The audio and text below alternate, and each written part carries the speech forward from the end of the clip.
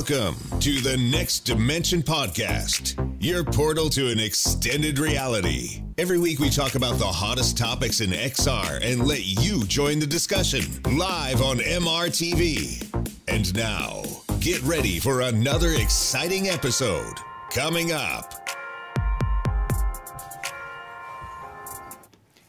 Hi, welcome to episode 13 of the Next Dimension Podcast, your new podcast that's all about virtual reality and also augmented reality in the future. Today, a very special episode with a very special guest, with Artur Sitchov, the founder of Somnium Space, the virtual world. Hi, Artur, how are you doing today?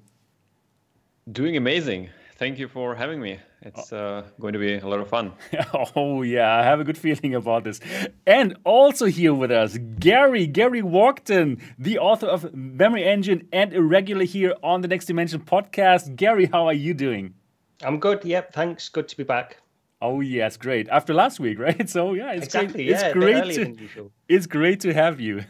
Perfect. And also with me, Sebastian Ang, the founder of MRTV and the host of this show. And I'm also doing really good. I'm really looking forward to today's show. So for all of you who don't know the show yet, this is a podcast that is live streamed every Saturday at 9 p.m. Berlin time, 8 p.m. London, noon in San Francisco, and 3 p.m. in New York City. And we're also on all the podcast providers as an audio podcast, iTunes, Spotify, Google, Alexa, all the good stuff, right? So, and if you love this podcast, you can do us one favor, and this favor would be to open your podcast app on your iPhone or iPad right now in the beginning of the show, and please do look for the Next Dimension Podcast and do leave us a good review if you like this show. Today, we're going to talk about lots of exciting topics. We're going to talk about the HTC hardware that was announced. Unfortunately, it's not a standalone headset. That's what we had been hoping for, but we got some trackers and some facial tracking device instead. And well, that is very interesting, especially for social VR, right? Like for social VR worlds like Somnium Space, VR Chat, and all these different kind of worlds. And I'm so glad that we have Artur here, who is really the specialist in this. So we're going to find out in which direction all these social worlds will go. Also, we're going to talk about the VR headset, the Apple VR headset. There's some new rumors or some new, actually, some reports from analysts that are very trusted that say that the device is going to cost $1,000 and not $3,000. So lots of interesting things. And then we're also going to talk in depth about Somnium Space. What is it? What is the difference as compared to other VR worlds? What is the blockchain? and how does it all go together? Yeah. Artur, you have lots of things to talk about today. It's a super exciting topic, and probably actually something new for lots of the VR fans, right? Because, well, your platform, it does VR, of course, but it's also connected to blockchain and crypto, right? And for lots of people, that is still very new, and hopefully today they will get to understand it a bit better. Very, very much looking forward to that. Yeah. Right. Before we get to all the topics, I would like to normally simply know how the weeks were, the last weeks. And I think it's a great chance to get to know Artur a little bit more. So, Artur, how do your weeks normally look like now that you are the founder and CEO of a VR world? What is your day-to-day work? What are you doing? Right. So basically, the work time is every day from maybe like 9:30 till 2 to 2:30 a.m. in the morning. And it's starting the morning with a call with the dev team, checking out, what are we doing, which kind of tasks have been done, what is the status for every different module and task we're actually developing right now. Checking the Discord and answering some questions to the community. We have great community managers, but still, checking what's happening, what happened during the sleep, who is doing what. Also checking SomniumWeb, making sure that everything works. Chatting again with the developers, and business calls as well. So in between the cross reality Zoom calls, which I do from Somnium, to talking with developers and checking all the social media, also doing some social media stuff. So all those kind of things in one continuous motion, let's call it. Of course, we have daily meetup in Somnium, and I have been there. We do it already for a year, and I've missed only those days when I was ill. Other than that, I'm there every day. Wow. With the community, and I love it. Like, it's not that I have to do it; I love it. So we are hanging out with community, planning events, doing some stuff, streaming. So yeah, lots of cool things. I mean, I'm blessed that I can do, that I can call Somnium my work, because I just love doing it. And that's how it is. Cool. So you're not getting bored, obviously. Not really. As a founder in a VR startup, it's like just working and working. As the founder, you're a cleaner, a CEO, and a secretary and everything in one person. So yeah, it's fun. Yeah. Okay. Cool. So how many people are working with you on Somnium? So right now it's around about 10 to 12 people, depending. Sometimes we also work with contractors as well, and we have the decentralized team all over the world. But yeah, it's right now it's actually 12 people, and we're hiring VR devs. So if you are a cool VR developer or by any chance blockchain developer, you should definitely contact us on Discord or Twitter. Okay, cool. It means like you're growing right now. I mean, even like. We're going to grow this year a lot. Wow, that's great. I mean, even 10 or 12 people is already quite a big number for a VR startup, right? It's quite something there that you have to deal with every day. Yeah, right? I mean, it's a designer, it's developer, VR developers, blockchain developers, and it's already a team for sure. Right, that's cool. So, other than working on your Somnium worlds, do you still have time to enjoy some other VR game, or are you checking out the other worlds? Are you in VR chat? Are you in Altspace? Yeah, I do visit Altspace. I'll do visit VR chat mainly. I do play some games like Population 1, for example, just a bit. Sometimes table tennis and Oculus Quest. But to be honest, if I do go to some other social VR worlds, I do it for research and development purposes mainly, just to have a look, what changed with the new updates and stuff. And rarely I do play other VR games. I always try something if there is, a lot of good reviews about some game, I try it. Right. Just for to see the mechanics, to see the visuals, to always stay up to date. But other than that, not so much time to play actually a lot of games. So yeah, that's maybe a little bit of downside. Yeah, right. But you play one game all the time, which is your own, and there's also games within Somnium Space now, right? People can make their own games, and people can play games that you offer, these kind of things, right? They cannot do their own games yet, which is coming very soon, but they can play games which we have, like a shooter, for example. So basically we have a Population 1 inside Somnium. You can fly and shoot and do, hide in your own parcels and things like this. It's like a huge world and open for shooting out there. So that's what we do. I'm looking forward to talk about Somnium Space later in today's show. Since we have you, we're going to definitely try to understand it way better.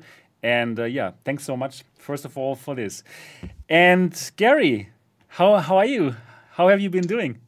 Yeah, good. Yeah, good this week. It's not been a big gap since last week, has it? Since I was last on the show. Yeah, exactly. Cool. Yeah, not too much has changed really. This week I've really been playing not too much VR, but when I've gone in there, it's been Elite Dangerous. I've been getting back into Elite Dangerous again. So I've been doing a little tour of Sol, our solar system, and just going from planet to planet in that really. So I've I just like Elite Dangerous. I like just relaxing in there, honestly, not even doing a lot, not even doing missions or anything like that. I just like it's a great little escape. It's a great little relaxing escape, honestly. But other than that, not too much this week. It's just been a general normal week work, and now here I am back again. Perfect, man. So great to have you here. And today, actually, you are mirrored in the right way. Last show, we mirrored you. Yeah, but now this is actually the way how you look like. Yeah, I can't understand. I can't make head nor tail of how this Logitech stuff works. Yeah, this right. Logitech capture, then Skype flips it, then Logitech flips it back. I don't know. But it's anyway, strange. hopefully this is... This is how you actually look like. Yeah, there were people in comments that mentioned actually last week that things didn't look right. And yeah, I think when I'm flipped, I just look a bit odd, maybe. I don't know. Perhaps, yeah. But now you are flipped in the right way. Yeah, cool. Great. Thank you, Gary. For me, I must say, last week, what did I actually do? Well, I did lots of live streams because I want to keep tab on what's going on with HTC, right? I was getting excited about these HTC teasers because lots of people thought that what they were teasing is indeed like a new standalone headset, and actually there is going to be a standalone headset from HTC. That's what the president, Alvin van Gralen, he actually said it in an interview, right? But then we all thought what they would be teasing would actually be that headset, but then it turned out it's something else. It's a tracker and it's the facial tracking interface. So I was kind of busy keeping tabs on this and making live streams about that. And in the end, well, it turned out it is not the standalone headset. Yeah, that's what I was busy with, basically. And then some other things. I'm working on some more things behind the scenes, a nice website for MRTV. So yeah, all of this goodness will be coming up really, really soon. Yeah, and now I'm looking forward for today's show. And let's talk. Let's talk about some interesting things that were going on. Let's first talk about some news, some smaller news, and then we'll get to the bigger news, and then we'll go into social VR worlds, all the differences to Somnium Space, all the stuff that's there. It's a super exciting topic, and it's so cool to have you here today, Arthur. So let's start with the smaller topics, and one of the smaller topics is the following. So let me just make my screen a bit bigger here. Wait one moment. So I think now people should be able to see my screen. Let me check it. Yes. Oculus. Oculus is a big company. Anyone? Yeah, great news, right? Okay, that's the news. Wow. No, yeah, wow. That is great. And even a bigger company is Facebook. And Facebook, according to a report from The Information, is supposedly employing 10,000 people who are working on AR and VR only. Wow, that is huge. What do you have to say about this number? 10,000 people who are only working on AR and VR. That is 20% of the whole Facebook workforce. So 1/5 of them are dedicated to work on VR and AR. That's pretty crazy, right? And shows their commitment. I think I just hardly believe that that's like, okay, I think it's true, but I think it's not what we all think it is. So you could definitely put all the people who are working on AR filters for their Facebook app right. as Agreed. the AR VR, and that would Agreed. be like 500 people right there. So I think definitely some way or another they're touching this topic of AR and VR, but I think the core teams who are working on actual VR headset, actual VR experiences, actual social VR experiences and other things which we imagine, like research and development, I'd say it's much smaller, which is fine. But I would say it's much smaller. I would say maybe it's like 1/10 of what is reported, and the rest is touching upon VR, AR somewhat, but it's not their direct core, business, what they're doing day to day. So no, they're not wearing, like 10,000 people are not wearing VR headsets every day or AR headsets every day in Facebook. That's just my guess, but I might be wrong. What do you think, Gary, about this number?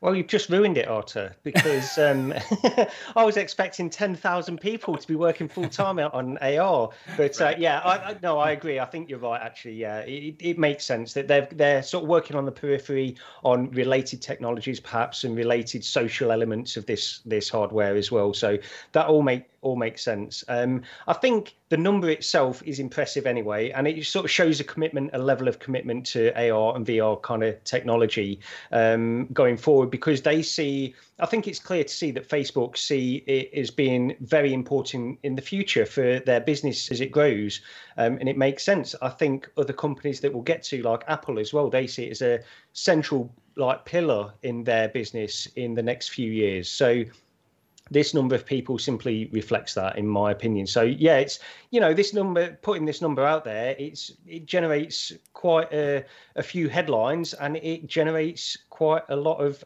confidence in the technology as well. So I think that's important for people that are not yet looking at this as any kind of viable technology for the future, or perhaps gimmicky technology for the future. I think that shows a level of commitment, and then the headlines show a level of confidence as well in it. So it's good. It's good news. Agreed. And I absolutely think it makes sense, because what Facebook has done, they have missed mobile phones. They have totally missed this kind of medium, right? So right now they are a bit dependent on Apple with the iPhone and on Google with the Android operating system for their app, right? For their Facebook app. And we have recently heard about how they were struggling with Apple, because Apple wants to change some privacy settings where some cookies will not anymore be able to be traced by Facebook, by the Facebook app. And Facebook is trying to not let that happen. But it just shows how dependent they are right now on Apple and on Google, right? With on the mobile platforms.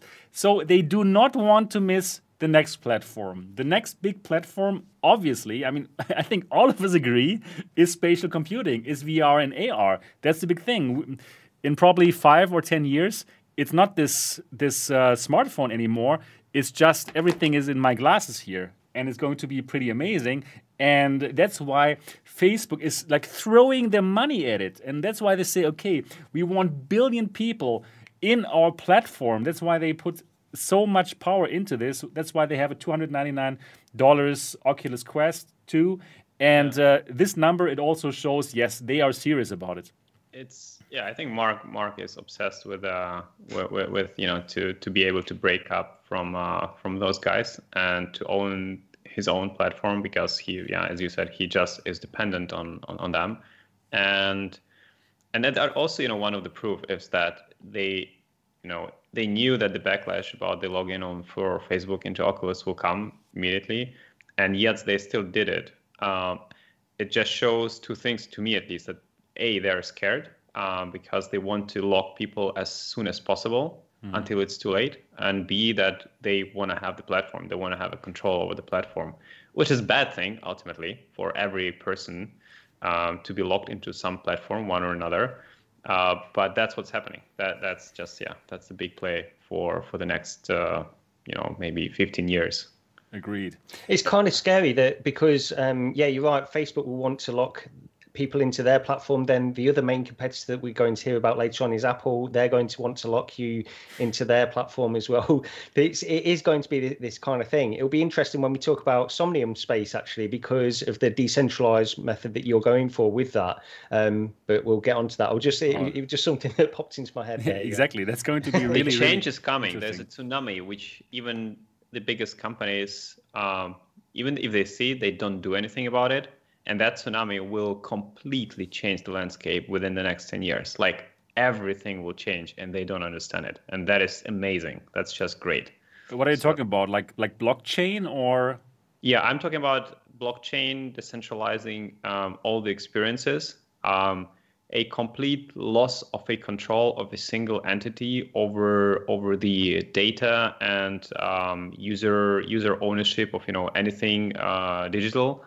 So that is happening, and that will accelerate dramatically. We are now in infancy, but that infancy is accelerating so dramatically that those companies, it's a normal cycle, and that cycle is coming. And when you put things and that's just not related. I'm not saying it because I'm doing Somnium or something, but I'm just saying it because I truly believe in what we do. And when you put decentralized things like ownership and economy together with VR, with the next, social platform for humanity, that is extremely powerful. Like, I don't know about you, but if you tell me today, Arthur, here is the VR headset, which is a standalone. It's a great headset. It's on par with Oculus Quest, with all the, with the resolution, with features, and it can do things. But it's an open platform. I'm ready to pay $1,000 easy today, and I would ditch Oculus, not even thinking about it anymore. So that is, and I think I'm not alone with this. So that shows you that the change. I'm in too. Exactly. So that shows you that the change is coming, and the change is probably unexpected for many companies, and that's beautiful. That's great, but that's really amazing, and I'm very, very interested in blockchain in general. But I really believe that at this moment, not many people get it, get what it means. Like, okay, everything is going to run off the blockchain. It's going to be decentralized. Nobody has the power to block something. I think it's so beautiful, but at this moment, it's so in its infancy, right? Yeah, it's just now happening. Know what it is, and it's great. Later in today's show, we're going to talk a bit more. What does it mean? Okay, it's decentralized. It runs on the Ethereum blockchain. What does it mean, right? We're going to get into that later, and it's going to be super exciting. That I can tell you already for all the people who are watching this live right now. Yeah, cool. And yeah, exactly. I agree with you guys. So Facebook's trying to lock people in. Then soon, Apple is going to try to lock people into their ecosystem, into their walled garden. But, well, I must say I prefer the walled garden of Apple because their business model is not going to be to get to know me and to sell me ads. It's just a different business model. And then we have to see who prefers what. And it's going to be interesting. Yeah, very, very cool. But we can tell Facebook is super serious about this new platform, VR and AR, spatial computing, and they're throwing everything at it. Well, it's good on the one hand because also it's great for developers. They can make money with the Quest 2, right, by developing games and stuff. And that's what we heard last week when we had the developer of Ancient Dungeon here. It was very interesting. So, yeah, lots of good things and also some bad things. Anyways, let's go to the next topic. We're going to talk about this whole decentralization thing later in the later part of this podcast. It's going to be super exciting. Also, now we have another little Oculus news, and this is about the GDC showcase on 17th of March 2021. And Oculus announces 2 sponsored sessions at GDC showcase next week. So we're going to have 2 sessions. The first session is the future of gaming, quality and connection. And the second one is Squad Up, social and multiplayer in VR with Population 1. And, well, even though these have nothing to do with hardware, still it could happen that they do talk about their hardware. Because on GDC, they did talk about hardware things before. I was at GDC 2019 when we still could travel and do fun things in the outside world. And actually at GDC 2019, they were showing the Rift S for the first time. And I can remember I tried the Quest for the first time. I met Anthony, who could make it today for the first time. It was a great GDC. And yeah, who knows what's going to happen at this GDC? Do you guys think they could show off something new, like a Quest Pro, or even probably give a hint at the Quest 3? What do you think is going to happen? I don't expect to hear any big announcements on this one, to be honest. It's interesting who's speaking, though. So at that first event you mentioned there, Sebastian, it was, I think Jason Rubin is speaking there. Right. But also they've got a couple of developers. So you've got Denny Unger, and then another developer is there as well speaking. And to me, from the descriptions of both of these talks, it looks like more low-key kind of affair, sort of halfway between like the Quest 2 and whatever comes next. This is sort of an update in between on software and probably their future visions of certain things. So I don't expect to hear any big announcements this time, but I am going to, read the highlights, I guess. I won't watch it live or anything, but I'll read the highlights of that one. Okay, yeah, makes sense. So, Arthur, do you miss going to exhibitions? Look, some I do, like VR days, for example.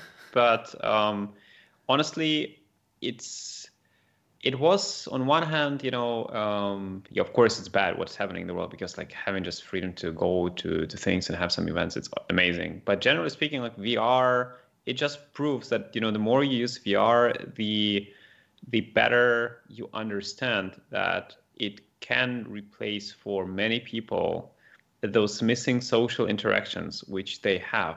And not because of COVID, like some people in remote parts of the world, or in parts of the world which are not that wealthy as, Western Europe or just West in general. So for them, having $100, I'm extrapolating to the future, but having $100 headset which can do some social VR and, which can replace them, then can work. Like it can work. Like when we are hanging out in Somnium for disco nights, there are people from all over the world, but we're like dancing in the same music live together, and it works. So on one hand, yes, I'm missing it. On the other hand, it's much more effective to work online in 3D environments and to do some other things. So there are cons and pros for sure. Right. I also think actually it does work quite well in virtual reality, or just digitally. It doesn't have to be in virtual reality, right? You can have some nice video cast and chat rooms and stuff. And actually it works quite okay, I must say. And it just shows that you can save lots of money as well, not having to travel to these places. But I agree, it's fun to meet in Amsterdam, right? At VR days, it's great to meet the whole VR family there and see and meet them in real. That's of course great. And I'm still looking forward to that. But it can also work like that. I'm still missing that convention or this exhibition which is completely in VR, where you would walk through like a virtual exhibition hall, right? Where you have these exhibits, and then really the exhibitors are standing at this virtual kind of stands or booth, and it really that you really have this kind of experience, right? What do you think, Arthur? Could this happen? Could you make this happen in Somnium? Yeah, definitely. I mean, if you go to Somnium right now, like all those land parcels where people build their own things, this is like the whole Somnium is like one huge exhibition of what people are willing to show to you and what they are building. Now, we had something like that already last year during the Burning Man. When the Burning Man was running, we had our own base reality event happening in Somnium, and we had at least, I think, 25 parcels were involved from the community, where live shows were happening, live concerts, discos, and things all at the same time. So in principle, technologically, it is possible. Of course, it is still, not everyone will be able to go to a virtual reality, with a VR headset and go around and just enjoy that. So I'd say right now the best possible experience if you want to do a conference or an exhibition is kind of like this cross reality thing. You just do something on a video conferencing software, but do breakout sessions in those VR spaces, maybe in the browser spaces, and that will bring to people the sense of 3D environment, but also will keep focus on the actual message, because you don't want to miss some cool presentation because you were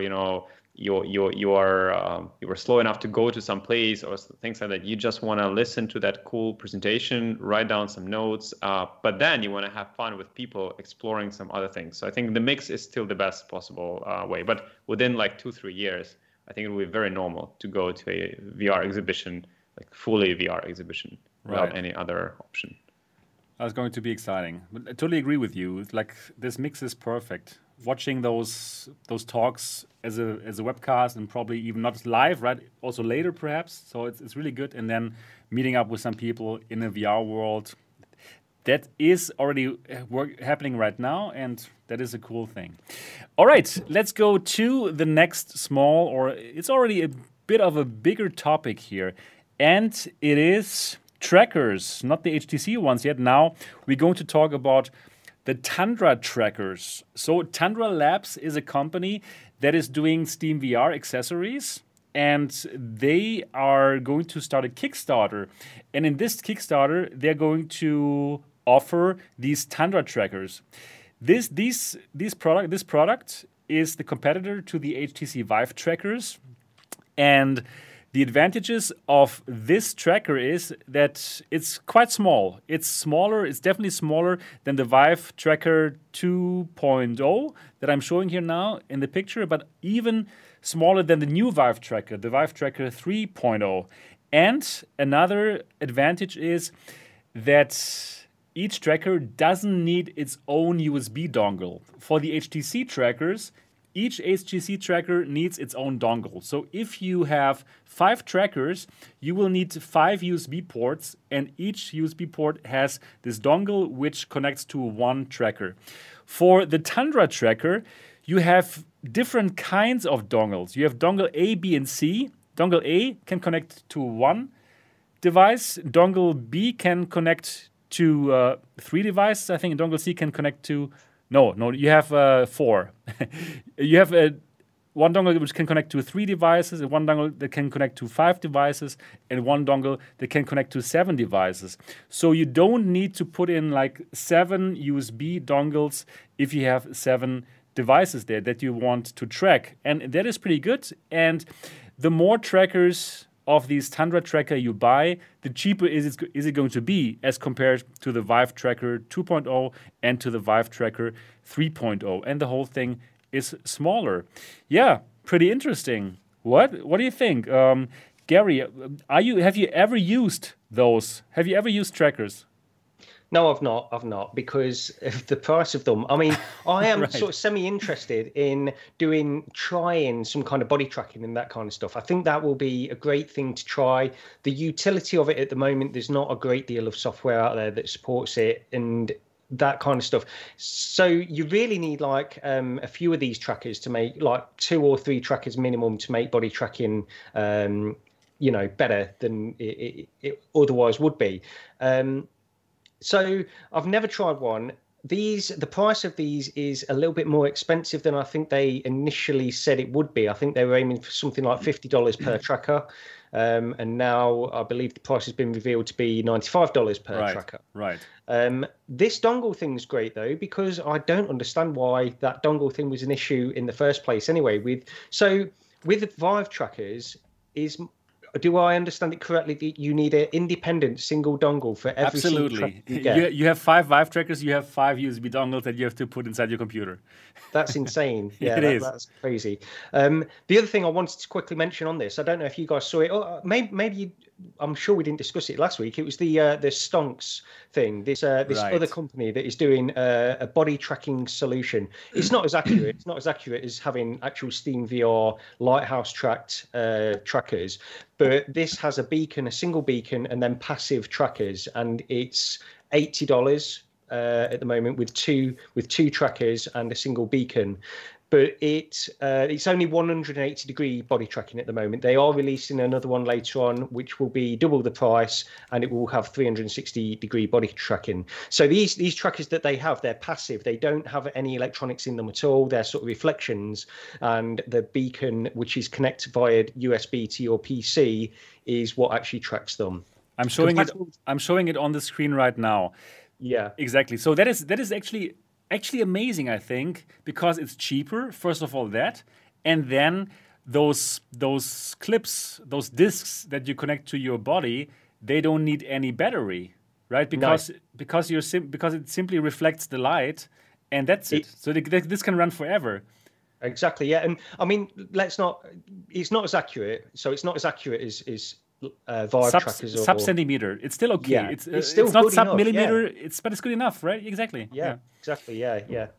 Something to look out for. Anyway, I just wanted to mention that one because that to me was just a fantastic idea for a product compatible with Steam VR as well. It's a different way of doing it. It doesn't use the base stations, but it's a great idea.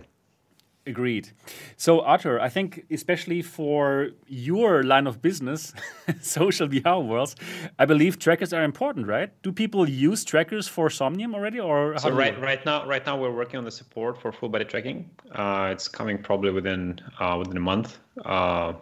We'll be also releasing soon, hopefully the lip tracking. We'll talk about that later. Right. I think there are they're extremely important.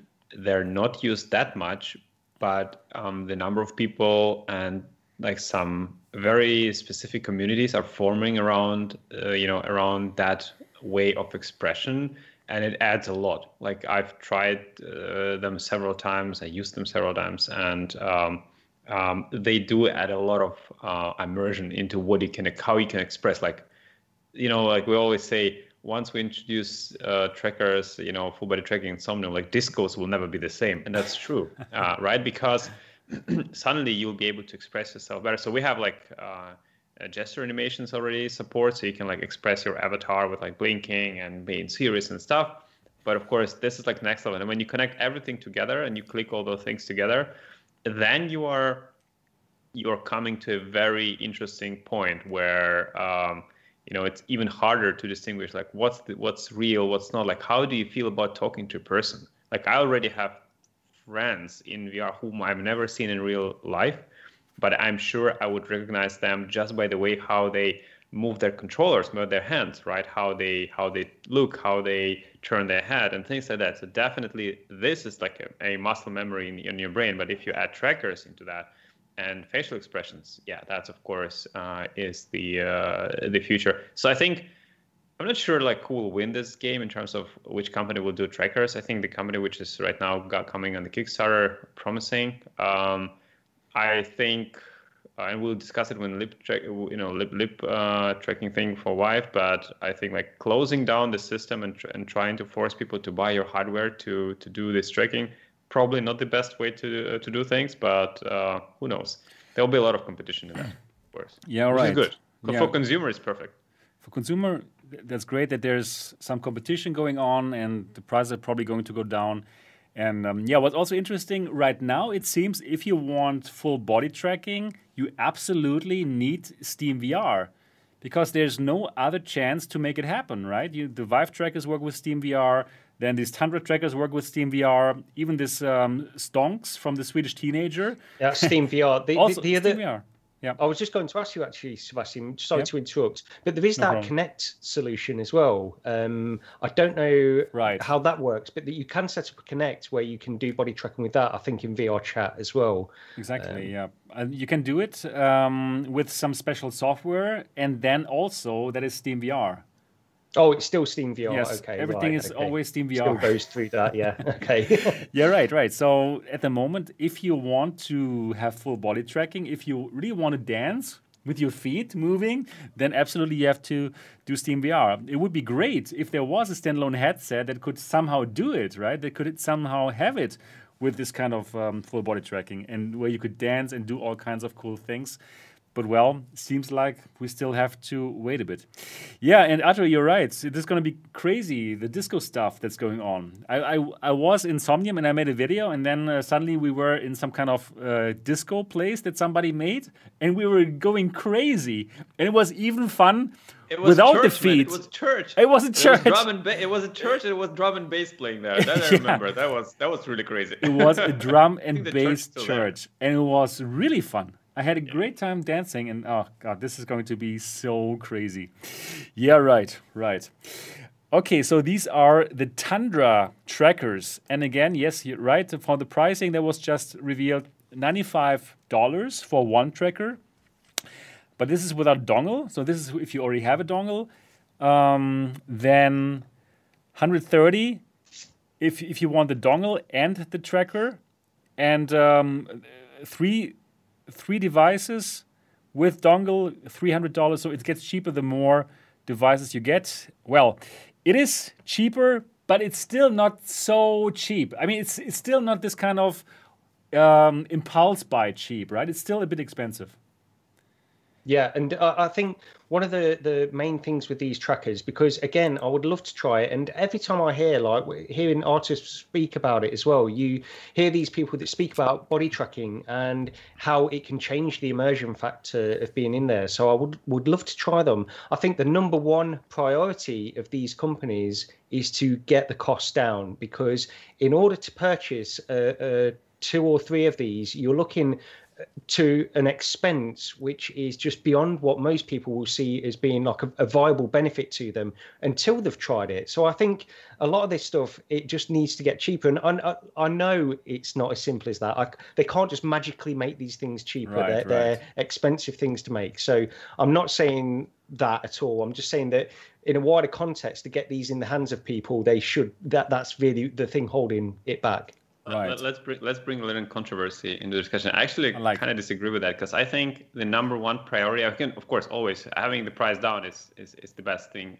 which could happen to the product. But I think the number one thing they should work on is cross compatibility with different headsets. Like that thing, especially if we talk about Vive stuff and with about HTC things, like they have to make it in a way that it can work. And right now it can, but if we talk about like lip tracking thing, it's just if more headsets and more ecosystems can adopt it like that because I think at the moment if the person really is serious about social VR, and he knows exactly use case what he wants to do with those trackers, and that's what I think that's like 90% of people who are buying them right now, then the price is for them is kind of like, okay, it's maybe painful, but they're going to buy it anyway, right?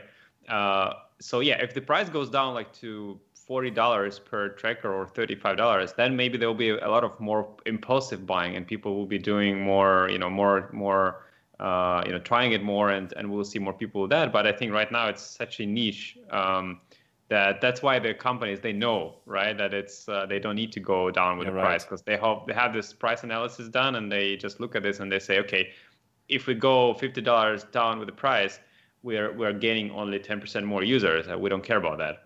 Yeah, that's a good point. It's a very good point to bring up. Yeah, and that's true. What I would say is that alternate to that, taking the ecosystem aside, if a company is bringing out a body tracking solution, whether that's Steam VR or compatible with other ecosystems, I see a company in the future possibly bringing out a completely alternate solution, which is compatible with whatever. Absolutely. And at that point, I think it needs to be cheap enough for general mainstream people to see the advantages of it. You're right, at the moment it's niche and people know that they want it, so they'll pay whatever it takes to use body tracking in all of these pieces of software that currently support it, because they want to do certain things. I understand that. It's a good point to bring up. I agree. Yeah.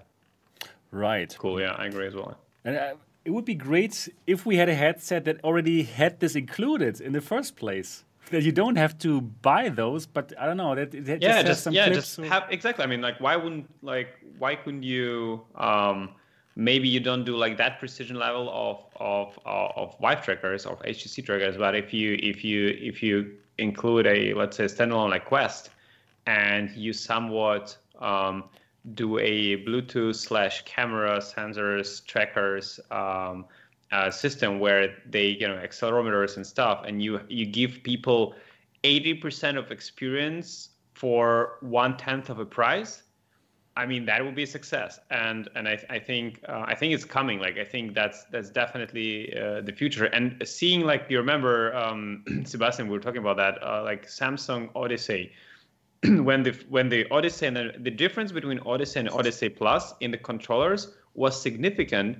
And that was just due to the way how they were interpolating the Bluetooth signal from the controllers, right? And then the signal was coming, and how they were calculating and calibrating the Bluetooth. So you were able to bring your hands much further than you were able to do it before. And that was just basically like software thing. So what I'm saying is you could do good trackers if you put them in these arms and legs, to mix this with cameras plus the accelerometers and all that combined could work. Like you could have like 75-80% of experience of actual trackers from HTC. Right. That would be so exciting, actually, if somebody would do that. And that brings us to our next topic, because HTC has done a very interesting job, let's say like this, teasing new hardware. That's going to be a very exciting topic now. So what they did, and we all know that by now, let me share my screen here with you. They were teasing something. They were teasing something the whole last week and before. It's your move, right? And we saw this kind of hard plastic with that Vive logo shining. Then they said like, okay, 70% more energy. And then they teased another thing here, this kind of facial tracker. And lots of people, including me, thought, okay, that is most probably the standalone headset that actually was also somehow talked about like 2 weeks before by HTC, by the president. And, well, that was not the case. So that was not the case at all. No standalone headset now. I still believe there will be a standalone headset from HTC this year, but instead they have shown us something else. They've shown us new trackers. Let me show you that right now. New trackers. Here, the Vive tracker in Europe costs 139 euros for one. So again, not cheap. For those who want them, it's okay, right? But for the general public, just like Gary said, it's too expensive, right? Those trackers, and they are, according to the website, 33% smaller. They are 15% lighter, and they have 75% longer battery life. Very nice. Very cool. Very good. And the other thing that they have introduced is a facial tracker at 139 euros. Now, that is, in my opinion, is more exciting because, well, we have seen the tracker before. We know how it works. It's great, right? But this facial tracker, this is really something new for the consumer that we can simply buy it. It costs 139 euros here in Europe, and it does facial tracking. So you can connect it to your Vive Pro and your Vive Pro Eye. Unfortunately, it seems that's where the problem starts. Yeah. I want to say, like, okay, unfortunately, that is a headset that was sold in our 2017. Now they had been selling the Vive Cosmos and the Vive Cosmos Elite, right? So why isn't it compatible with that? That's so sad for the people who bought a Cosmos. I am not just the bad tracking, but now it's even not compatible with that. Yeah, dear HTC, what are you doing again here? But anyone who has a Vive Pro or Vive Pro Eye, they can now get this facial tracking interface. And as you can see here on my screen right now, well, it scans, it records the user's face, and then you put it onto the avatar. And in virtual worlds like Somnium Space, Neos, and VRChat, then if it is supported, actually, your facial expressions are being shown in these worlds. And that is pretty amazing, isn't it? What do you think? I think it's niche of the niche. I think it's cool tech, but it's niche of the niche. Like, if we thought Vive trackers are niche, like that was mainstream in comparison with this. So I think it's a great tech advancement. I think the way how I see it being done by HTC in terms of how the hardware looks, and I mean, we've ordered as well, so we are implementing it as we speak. But it's the hardware looks kind of bigger than I would expect it should look for this kind of purposes.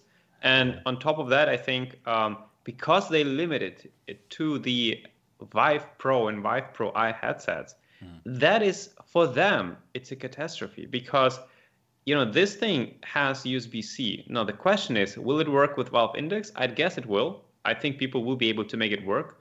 But, it should be different. It should be like, hey, here's the lip tracking from us, from HTC.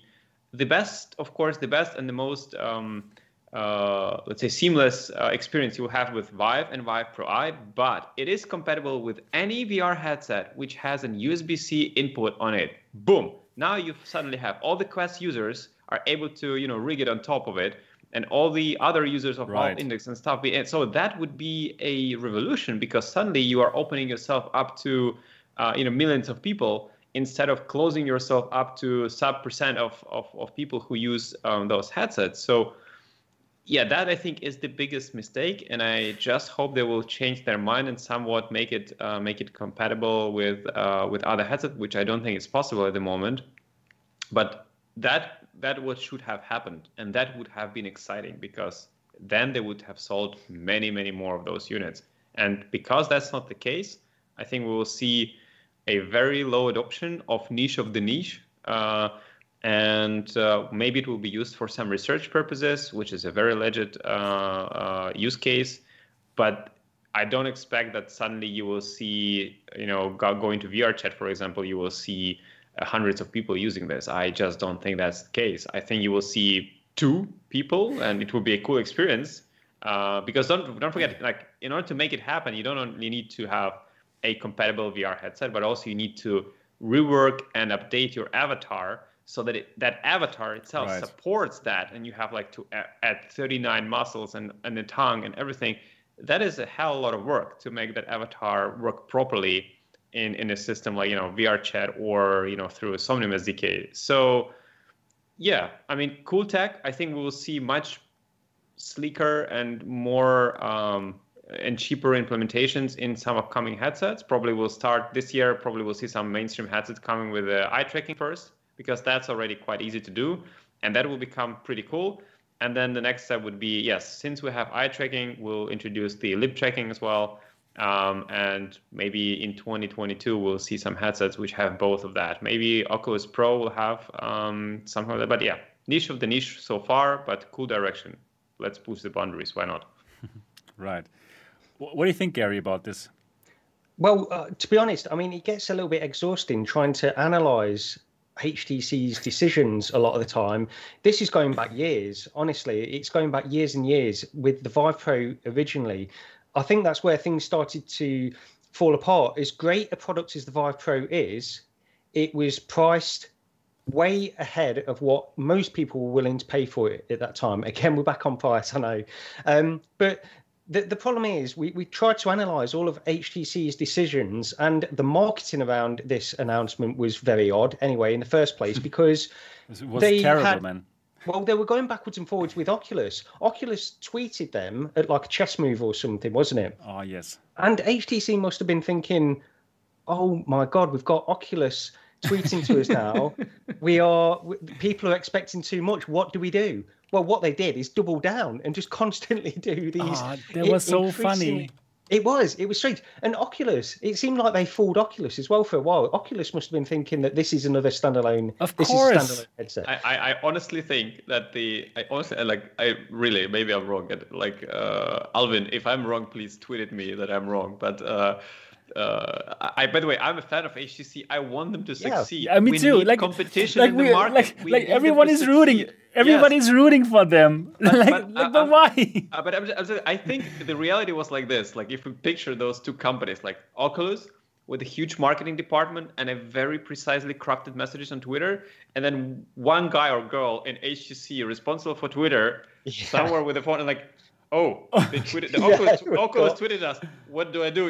And I tweet something back. So I think, honestly, I would imagine it like this, like a huge department with a very crafted messages and like 1 or 2 people responsible for the Twitter account of HTC doing something like this. Yeah. But it unintentionally brought that attention to this topic, maybe which they didn't even expect to have. Well, I think that made it bigger than it was. It was already going to be big anyway, because people were expecting. And off the back of this interview that Alvin van Gralen did with Teleport Me as well, where he was talking about standalone, this is all coinciding with that at the same time. So what are people supposed to think? Yeah, sure. Of course we have to think it's a standalone headset. Yeah. So, but anyway, I'll leave that to one side very quickly, because the innovations, look, there is still innovations here, isn't there, with it? So I think that's a good thing.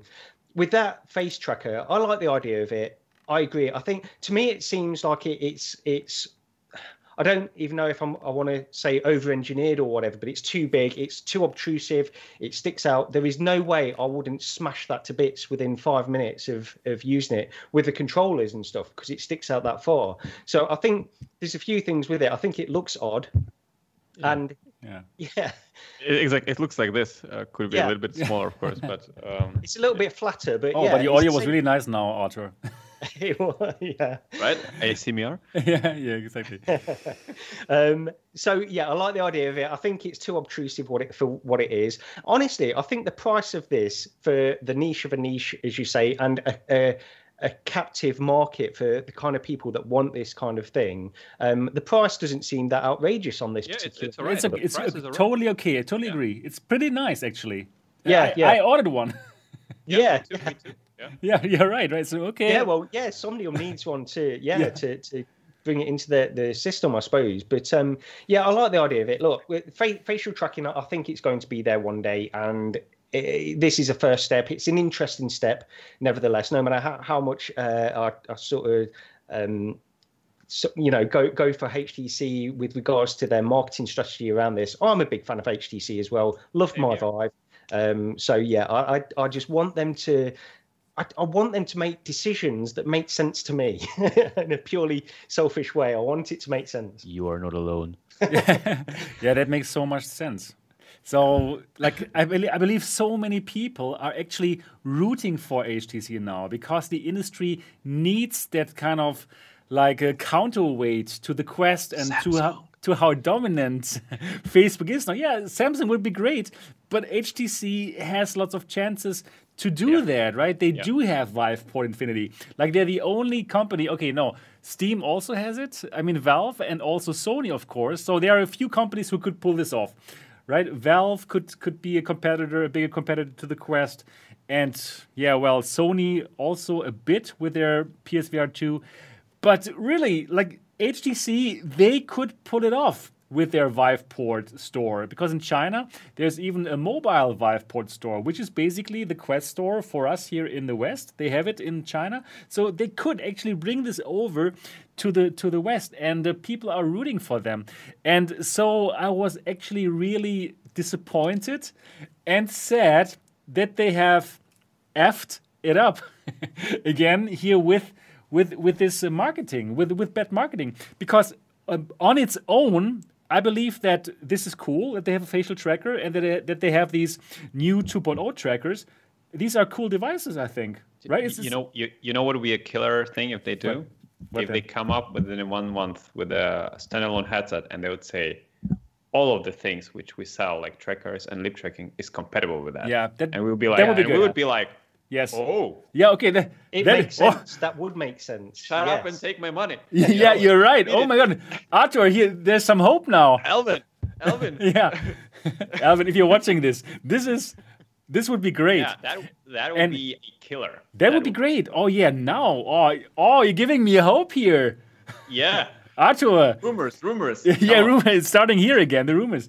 Yeah. Man, Arthur, you should be working with HTC. I mean, again, I can't repeat. I mean, Alvin, are you coming to Somnium for another interview again? Come on, that would be great. No, I mean, look, HTC will have an always soft spot in my heart for them, because the first full room scale tracking VR headset I've tried. Partly the reason why I started Somnium was because I tried the early version of HTC Vive. Like, that's truth. Yep. That's the story, and I want them to succeed. And we need a competition. Like, HTC has to really put a lot of efforts into it. The same as Samsung. Like, Samsung has all the cards and all the decks on their table to do an amazing job of VR. They have their own ecosystem in the mobile. They know how to build own ecosystems. They worked with Oculus, so they know how VR works. They have expertise in-house. They have amazing screens and hardware team. They can build the most sleekest and perfect device ever. And they're in position of power to A, subsidize headsets, and B, bring it to masses. They can just put all over the place, all the ads, like Carmack was saying, that the part, why it was great in the beginning to work with Samsung is because, Oculus can make a great headset, but then Samsung takes it and puts it on the Times Square and tells them, like, now you're going to buy the Gear VR, now go and buy that thing. So that is the power of Samsung. And I really hope that 2021 will be the year where we'll see the new headset. I'm still hoping about the headset which can be standalone and wired at the same time. Like, honestly, it just cannot be only standalone or only wired. It has to be both. In 2021, it already has to be both. Yeah, I mean, good point. And the HTC, if HTC bring out a standalone headset, which I agree they are going to, because Alvin said they were. So I think that's going to happen. I think part of the frustration with HTC is that when you look at it from a consumer point of view, it's almost like at this point, I wonder how HTC are surviving on the business that they've developed since products after the Vive. I don't really understand how they are getting so much adoption or purchasing of this hardware in order to sustain them. And it could be partially be Viveport subscriptions or China. something like that. It's China. China. They are strong in China. Okay. So we take China, and are China buying, this hardware, the HTC hardware, that for consumers, or is it enterprise use over there? Because we constantly hear from HTC how they are targeting enterprise, and yet these are all available to consumers as well. Yeah, that's right. That's something that shouldn't be forgotten. My point is that it's frustrating with HTC when you look at this. And okay, I will take the point of China on board, because if they are able to sustain their marketing strategy, their business strategy, and their hardware strategy at this stage purely with China, then good luck to them, and I hope they can sustain it in that way. It's just that where I am and where I see these products coming out, they just don't make sense for me and anybody I know. I think what you say makes sense. And the thing is, we are looking at this from the consumer standpoint. We want this cool stuff, exactly. we want that cool stuff like the Quest 2. The Quest 2 is just so perfectly crafted towards us. Cheap, it's easy to use, right? And it has all the games. It's perfect. But then we see something come out like this here, the facial tracking. It for us somehow doesn't make sense, because no one of us has the Vive Pro. Yeah, I have it, but I'm not the normal consumer. The normal consumers have a Quest 2, and now they see this and they see, we're like, wow, it's cool, but they can't use it. And I totally agree with what Artur said. Why isn't that directly compatible with all the headsets?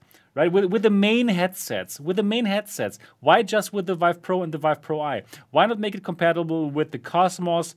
At least with the Cosmos, at least with their own headset. I mean, at least with that. I can understand that they not right out of the batch say, okay, this works with the Quest 2, but it would be amazing if it would work with the Quest 2. Then probably they could price it even $199, and people would pick it up and put it to their Quest. And suddenly, so many people would have some HTC device again.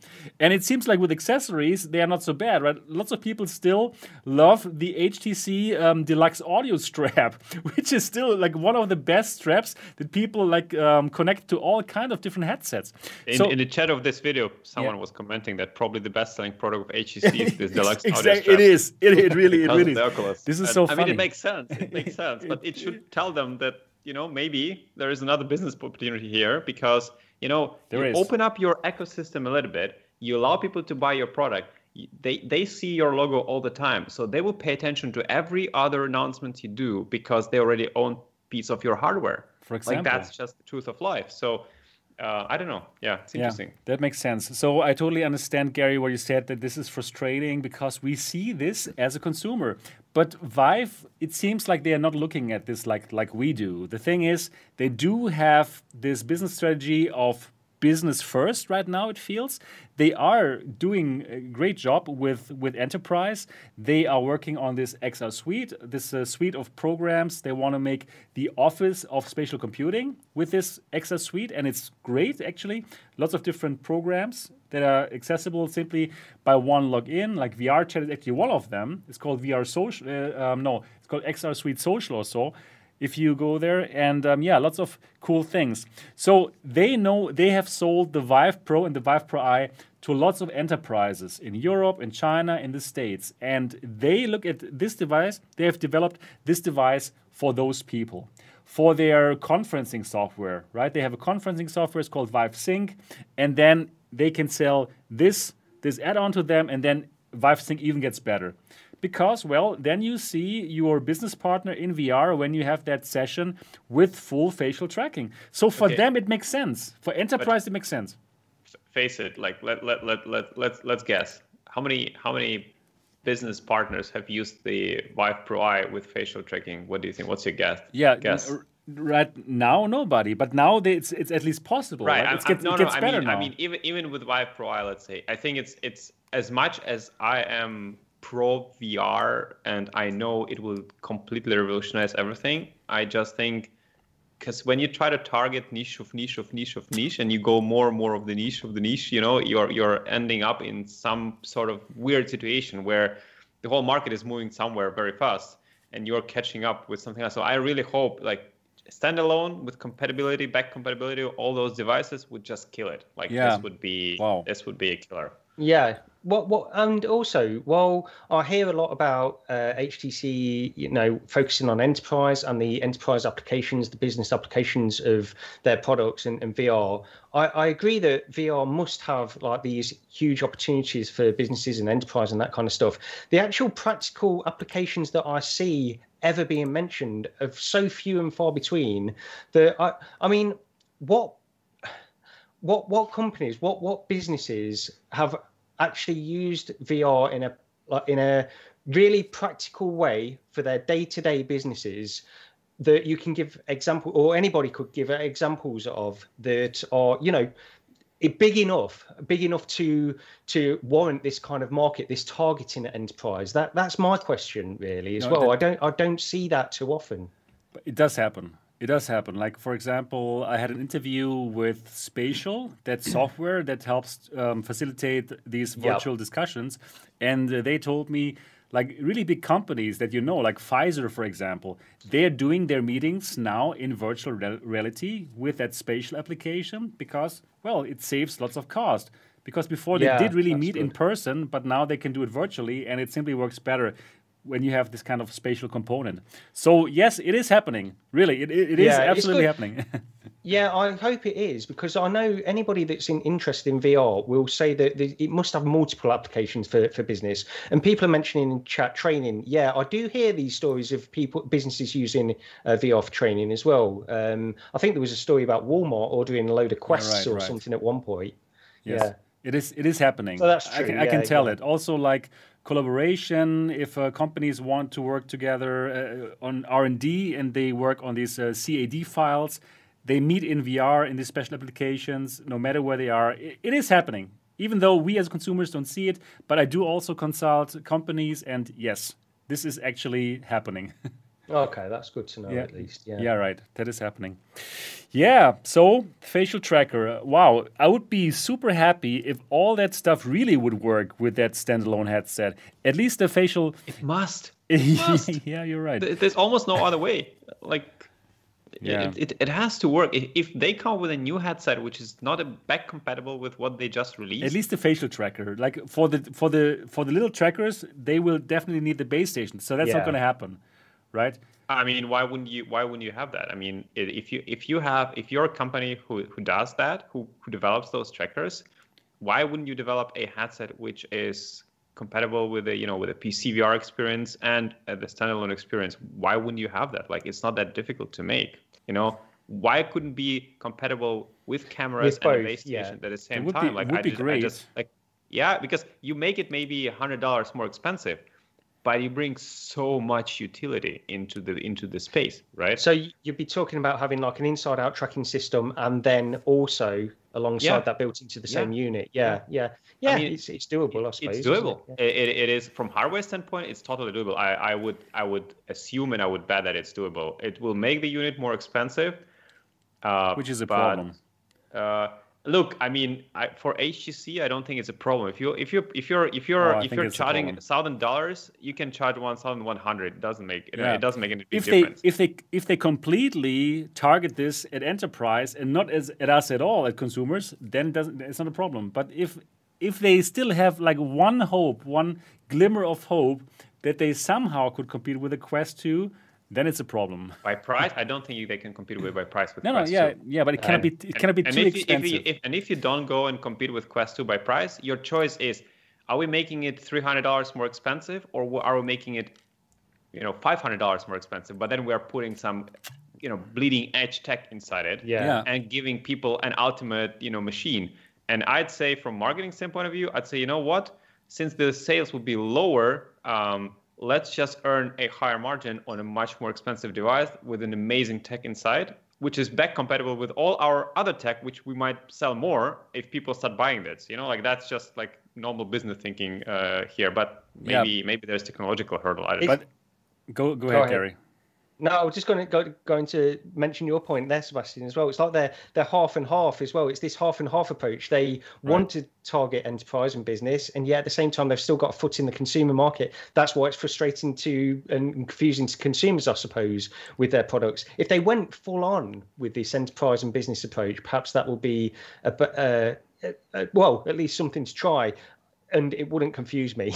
That's it. But exactly that was the problem, for example, of the HTC Vive Pro, because they were not sure who are they actually targeting. Yeah. Okay, prosumer, what does it mean? So it was somehow targeted at the enterprise customers, but somehow also at us, right? Because they did sell bundles with Viveport Infinity, right? So they were not really sure who is that for. And then as consumers, we thought like, oh, that is too expensive. And that was the point where they lost the consumers. And they didn't win them back with the Cosmos, unfortunately, because it was simply not good enough. And so if now they're going for that business-only device, this standalone headset, I have the feeling it's going to be goodbye for the consumers. I believe that we're going to say I don't think they will ever do it. I don't think they will ditch the consumer market. I think they understand that once they do it, there is almost no way back.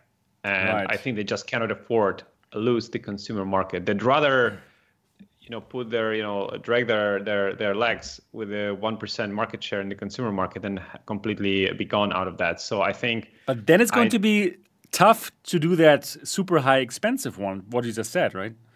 The standalone headset. I think there's a lot of people who bought G2. G2 was not that cheap headset. Okay. And there is quite a lot of. Yeah, but there's quite a lot of people who bought G2 plus, using Knuckles controllers, and the cost is. The cost is piling up. So, like, just an exercise. Like, would you rather Oculus Quest 2 for $300, or would you rather HTC with all of this goodness I just described and we described for $850? Okay, obviously you're asking the right person. I would probably go for the $800 one, but the normal Joe Blow, from Walmart. That's what Anthony. That's what Anthony would say. 5%, yeah, but they don't need them. They just need 5% of the consumers who would buy that headset for $850. Probably. And I think that would be enough for them to keep them alive, to get ready for the next headset, and to get back food into the market. So hopefully. Maybe that's, I don't know. Let's hope. Hope is what we have. There are people out there as well that will purchase the headset just so they don't have to log in with Facebook. There are those people out there. I'm not saying there's too many of them that would pay attention that much, but people that do follow it. And the VR market, the people that are very interested in VR is growing all the time as well. And of those people, I think there is probably quite a decent subset that would rather not have to log in with Facebook as well, and they could go with HTC. Agreed, but probably if there's only like 5% user base as compared to the Quest, it's going to be tough to motivate the developers to port it over to that store. I mean, if everything is very simple, then probably people will do it, right? Make it super simple, wireless and SteamVR compatible with all the games. You're right. You are the winner, and Oculus is the loser, and that's not so easy, perhaps. But I agree, it would be good. I don't think that Oculus ecosystem, in a way, like Oculus will not be the only company who will be trying to dominate the VR market. Whether it's HTC coming or Samsung or someone new, something will happen.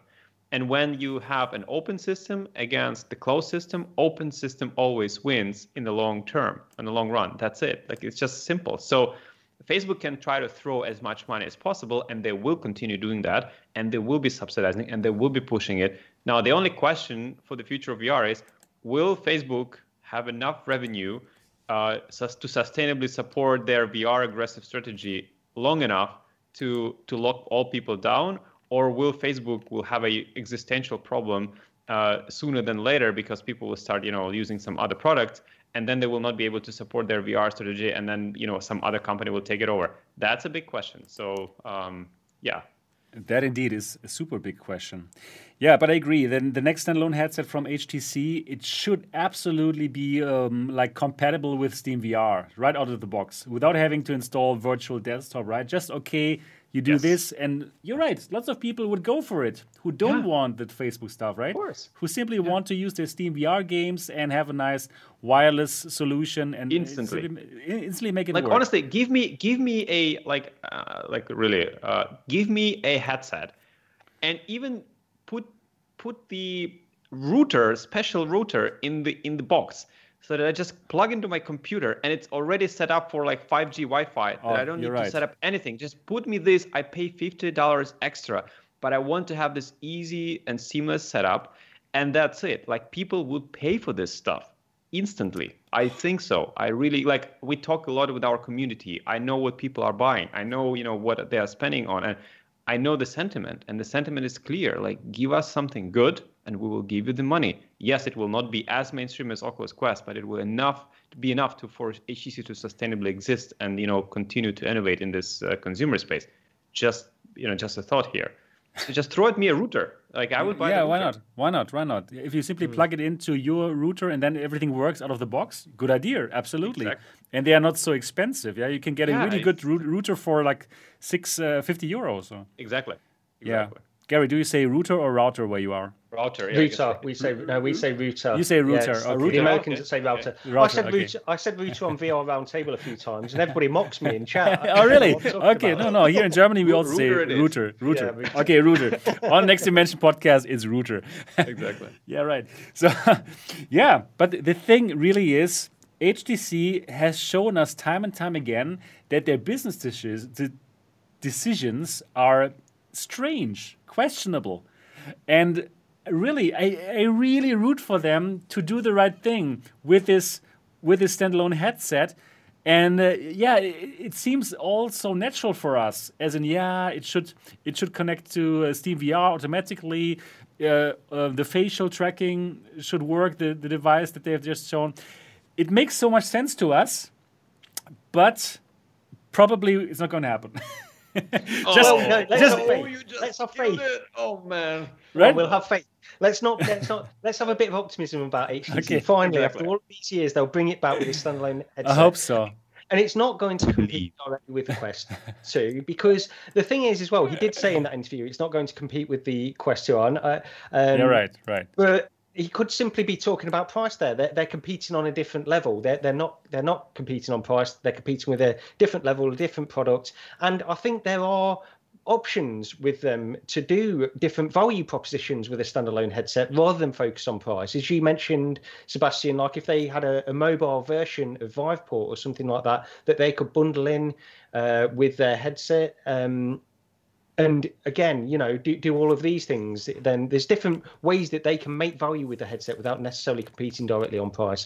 I'm probably going over ground we've already covered anyway. So Yeah, right. Oh my Reading goodness. that there was a big discussion in the chat, so I'm glimpsing into the chat, and I'm looking at there's a huge discussion about that all of that, like all the facial stuff is made for VTubers in Japan and stuff. I no. think No. at least, and again, I'm not a big follower of VTubing in Japan, especially, but I think that is again, it's a big thing which is growing and it will grow dramatically. But there is also other tech which could be used to make facial expression, like even webcams or even special cams and special software can actually do some cool stuff and track your your expressions on the web. Depending on which kind of VTuber you are. If you are a complete VR VTuber, then it's one thing. But if you are a just webcam animated VTuber, this is completely other thing. And I don't think those people who are just being tracked by the cameras will suddenly buy a headset plus put the lip tracking system on it and start doing this VTuber. So it's two separate things. And I don't think HTC is releasing this piece of hardware saying okay, Japanese VTubers. No, it's your turn. It's your turn now. Finally. They should have an answer to Oculus no, it's not your turn. It's for the Japanese VTubers. No. Right now, I would like to ask into the chat, who in the chat thinks that HTC actually can pull something off, which makes sense, for the standalone headset? Please say yes. If you think they will not be able to pull off something that makes sense, please say no, just to get a general idea. And unfortunately today, I didn't have time to make up the poll, so we just have to do it a bit like this. Say yes if you think yes, HTC can pull something off with a standalone headset in the future. Say no if you think no. They have proven in the past. I start this top. I'll say yes. Okay, cool. Yes. Cool. I'm typing it right now. Yeah, let's hope. Yeah, here you are. Yes. Okay, cool. Yeah, let's see what people will say to that. Very exciting topic. So the market 50-50 says Dr. Doty. But you see, it's proving us that people do care about this stuff still. Yeah, and of course, we want them to succeed. That's the only hope of HTC right now. Like, they still are in the game because people are willing to support them, and they should not abandon this support. Like, they should praise that, and they should really be humble about this. They should really understand that there is a core community which waits for them to succeed. So I don't know if there is not enough money, like if HTC would just raise hand and like go to the markets and try to raise another round of capital, I think they would get it. Maybe partnering with some other company could be also an option, or bring their own expertise and doing some hybrid headset with Samsung. I don't know. It's possible because they also have a lot of patents. So if they bring their patents on the table and expertise, and Samsung brings their hardware team and says, hey, let's do that. So I mean, if HP can do partnership with Valve, I believe Samsung can do partnership with HTC. Like, it's possible, it's doable. It's just the will of the companies and management. So yeah, let's hope. Let's hope for the best. And our chat is kind of like 50-50. Some people say yes, some people say no, and some people say 50-50. So it is pretty 50-50 here. Let's hope it. But you're right. I do believe that there's lots of goodwill. Like they have not like spent all their credit yet, and I believe they could be successful. Let's just hope that it's going to happen. Yes, and Sean B is live on MRTV. Yes, woohoo, Sean! I even called you out. Isn't that an amazing feeling? All right. So now let's go to the next topic here, and it is all about the Apple VR AR headset that is supposedly going to come out next year, 2022. In the beginning of this year, we talked about some reports from The Information and from others, from Bloomberg, who said, okay, 2022 is going to happen. It's going to be a VR headset with lots of cameras, with like 12 cameras, which will do perfect pass-through, that you have all these AR functionality, that you can use AR apps just as good as with the HoloLens 2, probably even better, 8K displays, blah, blah, everything amazing. But these reports said the device would be like a very, very high-priced $3,000 device. Now we have another report, and we're going to have a look at this report together here right now. And this report is from Ming-Chi Guo. And Ming-Chi Guo is an analyst, a supply chain analyst, who often does these kind of reports. And they have been accurate for the Apple devices very, very often. So if he comes up with some kind of report, it is to be taken serious. And this report says it is going to come out in 2022, and it's not going to cost $3,000. It's going to cost $1,000. And that is actually a big game changer as compared to the $3,000 price, right? And Ming-Chi Guo says that this device, the final product, will be around 100 to 200 grams, which is crazy. The Quest 2 is about 500 grams, right? And also, it's going to have Sony micro OLED displays, which is, of course, great. It means great blacks, great colors. It is going to run independent of an iPhone, so it's a complete standalone headset. And, well, probably better than any other VR headset on the market right now.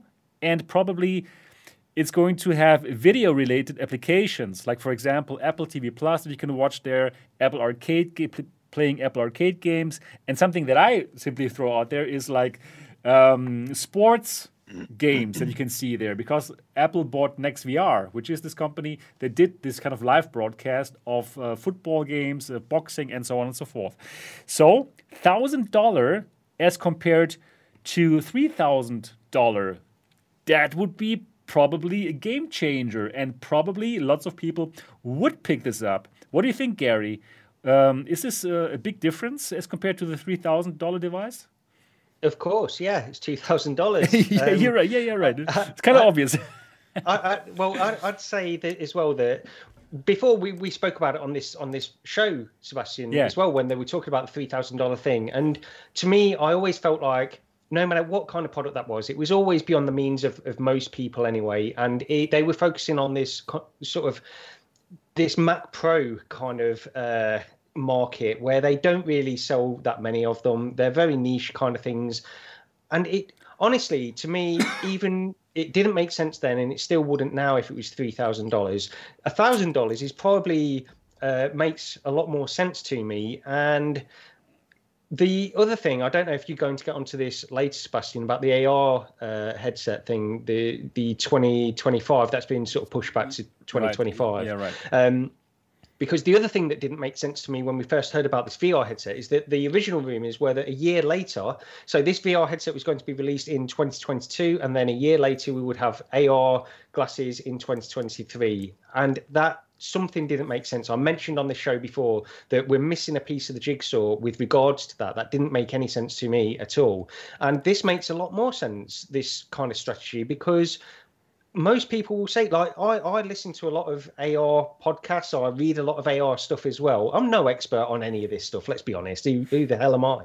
But I read a lot about it. And most people were telling me, who are more informed than I am, that this technology just isn't around at the moment to do that, where they could release a product at a reasonable price, a consumer product in 2023. That's what didn't make sense. So to me, this makes a lot more sense. $1,000 makes sense. I like the idea. Going to buy it? Yeah. Again, is my wife listening or watching that? Oh, no. Not. But yeah, it's you're totally not going to buy it. It's a lot more on the cards now than it would have been for 3,000. I certainly wouldn't for 3,000. 1,000, I'd see what it is. But yeah, my main point is that I think this makes a lot more sense. All these rumors that are coming out just make a lot more sense to me now. And it's interesting. I'm glad that Apple are making serious moves in this direction, if rumors are to be believed. Absolutely. So, Arthur, tell us about time. Sorry, I have to rant. Like, we're talking about Apple VR and AR.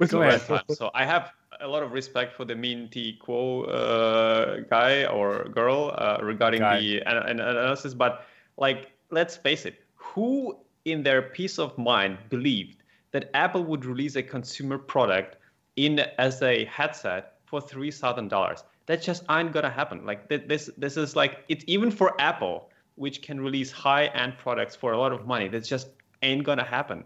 So that's one thing. The second thing, which you just read, Sebastian, about all the specs of the headset.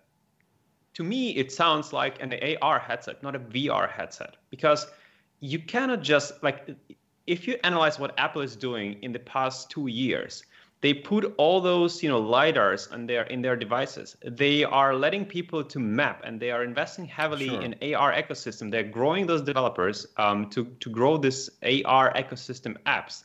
And then they do absolutely nothing on the hardware side, nothing on the software side for a VR experience. So thinking that they suddenly will come. No. This is a pass-through VR headset. So it's a VR headset, but actually it does all the AR things. It won't be VR headset. It's just like, I don't even think they would call it VR headset. It would be an enhanced AR headset with some, like, think about Unreal but on steroids from Apple. So I think that's what we are going to see. I just don't see that they are going to introduce any kind of VR like games or something. It would be probably AR headset, and I think it makes so much sense for them to go into this headset with accompanying functionalities for their phones. So they want to sell more phones, but they also want to sell more devices, and having cool, sleek glasses. And why glasses? Because Apple is a fashion brand. It's not about, like, they're fashion first, tech second. And that's exactly where glasses are coming in. Like, you can sell, like, all those different frames and all of the different cool stuff, and you can make tons of money on that. And again, if you combine this plus their 3D audio stuff, and I'm not an Apple user at all, but, like, if you combine what they do with the 3D audio in their headphones plus the LiDARs plus the possible AR headset, then I can see them succeeding in this. I can see it being useful for people to wear on the street, seeing, seamless information about the surrounding, seeing some other people walking by with those headsets, and maybe if they allow it, seeing their names or some information about that, or maybe in the events and stuff. So that could be very useful. But I absolutely don't think that we'll see a consumer-ready VR headset from Apple anytime in the next 2 to 3 years, maybe even further. I just think so. Go ahead, Sebastian. Yeah, you've not spoken. But now the thing is that Apple only will release hardware that is absolutely perfect. And if this is not a VR headset, if it is indeed like an AR headset, like for example, something like an Nreal, something that looks sleek, right? The Nreal also looks sleek. It also has this Sony OLED displays actually. But it's kind of limited with the field of view, for example, and with the whole usability. But that's where R&D comes, right? From Apple. That's why Apple is Apple. Yeah, Apple can do R&D, right?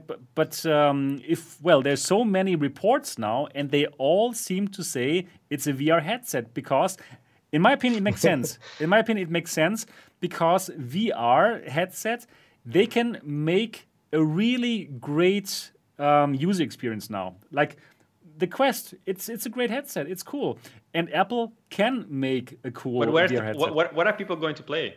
If they release next year or this year VR headset, what are we going to play on that VR headset? So the thing is, this VR headset, I'm not sure if you probably didn't get this point. This is an AR headset, so it does pass through. So basically, it does all the AR stuff. It has all the cameras, but instead of so in the display, you see your real world. It's just pass through, and all these apps that are now being done with ARKit for the iPad, they are going to work on that VR headset that does perfect pass-through. But that's the point. But then I think that's then an AR headset to me. Like it's just they might not call it a VR headset anyway. Right. I mean, 6 months ago, I'd be completely. I was with you all the way. I was saying Apple will never ever do anything VR. It doesn't make sense for Apple to do VR. AR makes sense for Apple, and that's what I was saying. But I'm trying to reconcile all of these rumors and reports that are coming out from legitimate sources as well.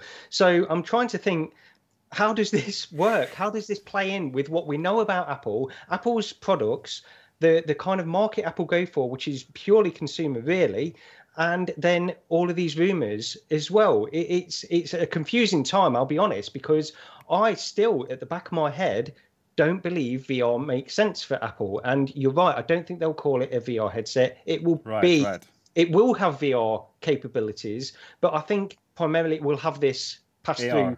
Exactly. It's pass-through AR. And again, I'll go back to what I said a few weeks ago. It's normalizing the technology at this point. This is how I'm trying to reconcile all of these rumors that are coming out.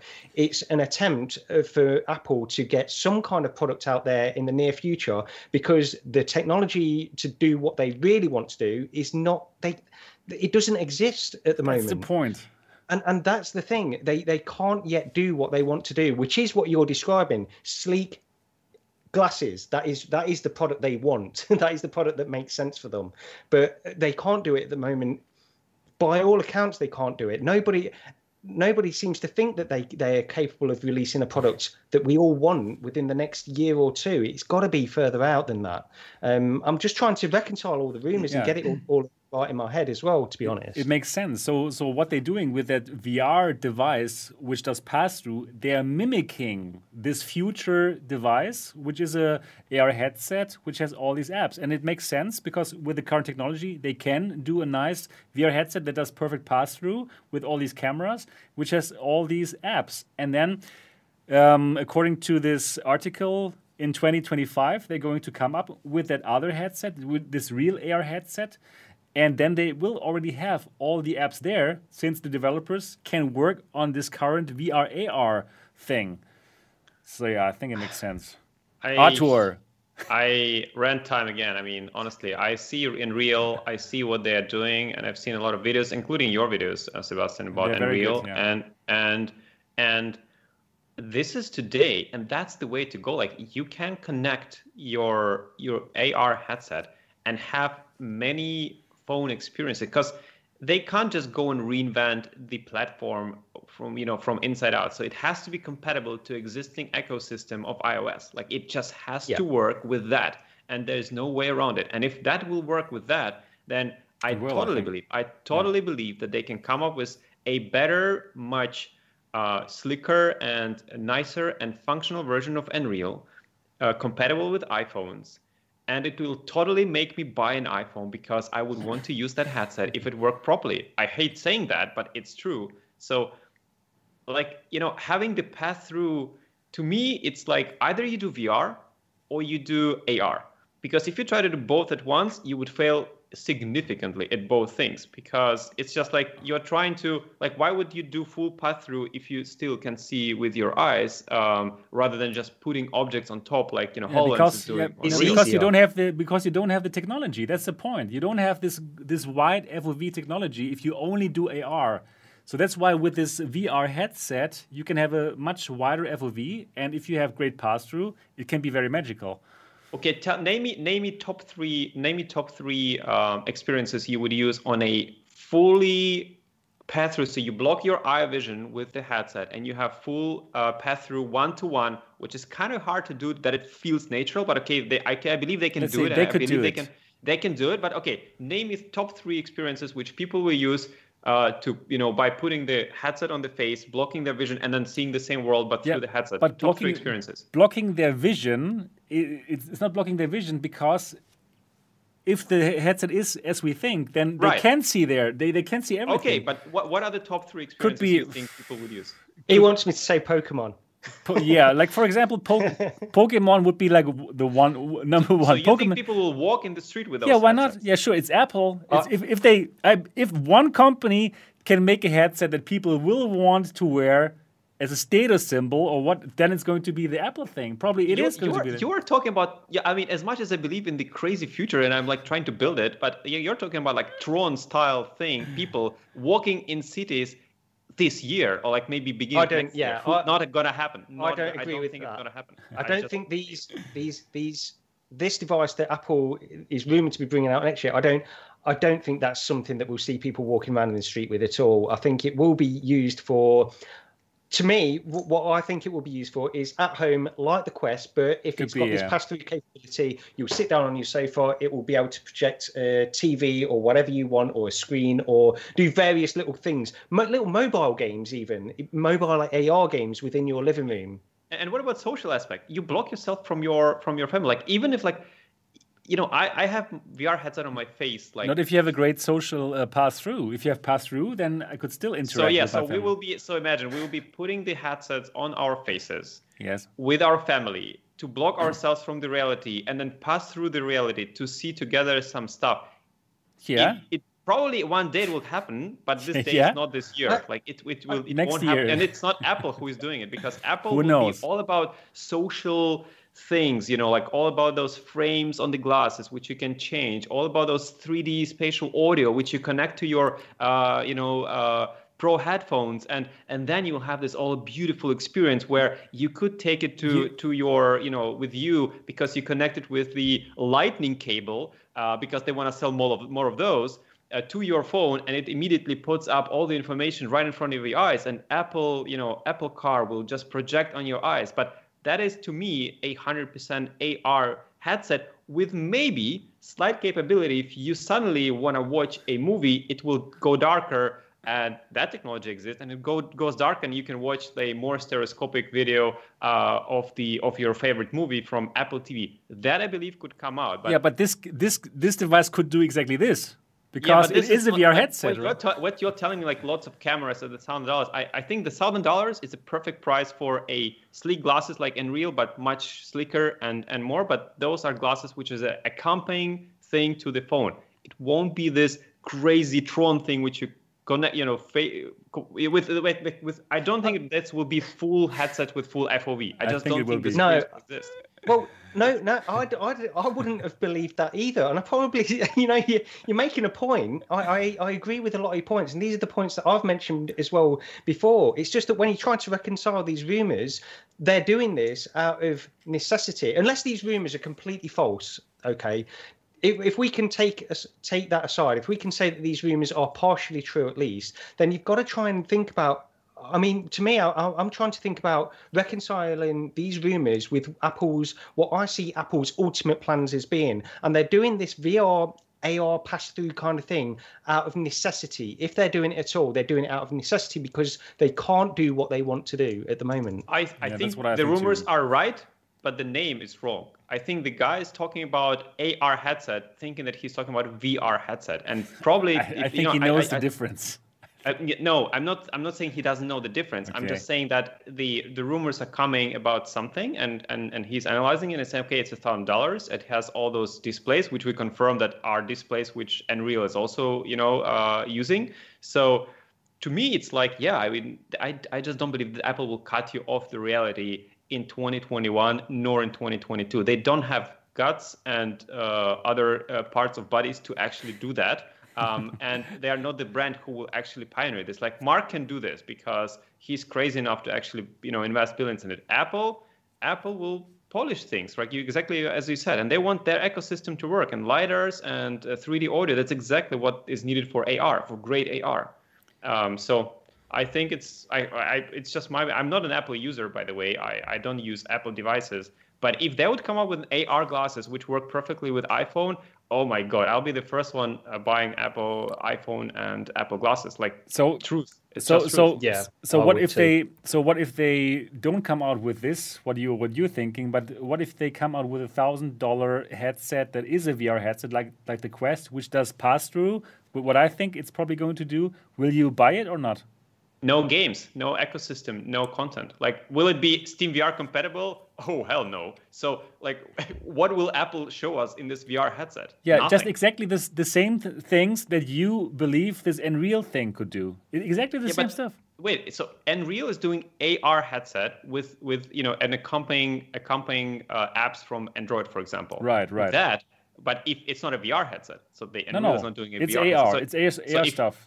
If Apple comes up with Quest, they probably have 10 apps. I don't think so. I don't agree. What I believe that all the apps, all the AR kit apps that are now working on the iPod, no, on the iPad, on the Walkman, on the Sony Walkman, all the apps, they will be compatible. Because it makes sense, right? You have all the apps that are now ARKit, iPad apps, they could work on that device.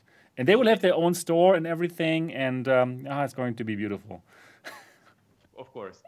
Look, I mean, we can bet 1,000 Dogecoins and see who's right. We can rewatch this. We can rewatch this in 2 years' time. Exactly. And then look.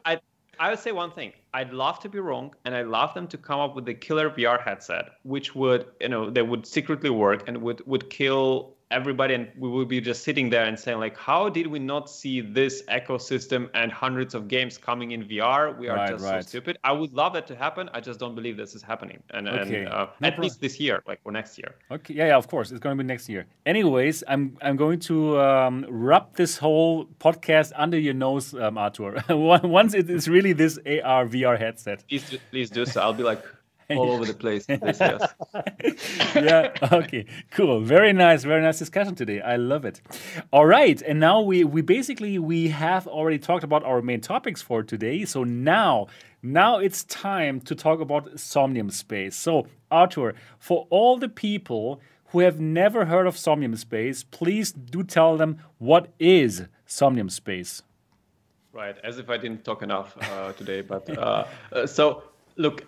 Somnium is a social VR platform, which is built on top of a decentralized blockchain network, Ethereum, allowing you to truly own items which you have inside Somnium, which you buy, sell, create, and have full control over whom, how, and when you sell those things. So I've been in virtual world since 1999, and one thing I've seen over and over again, whether it's Ultima Online, whether it's Second Life, whether it's World of Warcraft or anything, there is always one big problem: is the single point of failure, and that's centralization. Like this economical centralization, where companies, when they grow fast and they grow to a certain extent, they start to make bad decisions, whether they want it or not. I'm not saying it's on purpose. I'm just saying it's happening.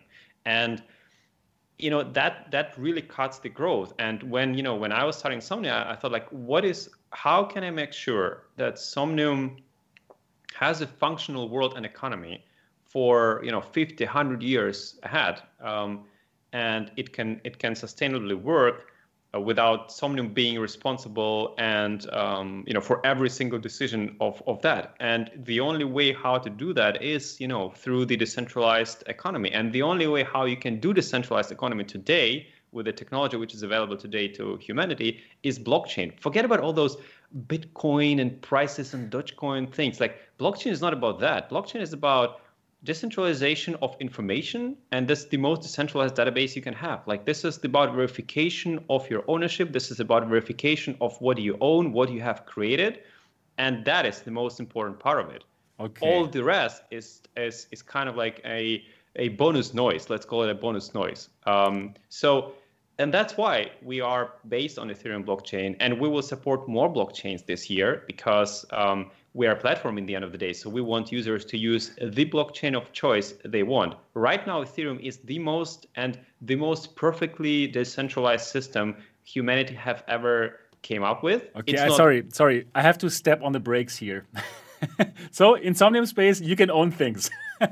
No, so it's a social VR experience where, like, if you imagine VR chat, you can go in Somnium, have a full body avatar, you can have fun and go to discos and talk to people and explore amazing galleries, creations, whatever people create. So that all is great. Okay, let's go step by step. We're going to get to all that blockchain stuff for sure.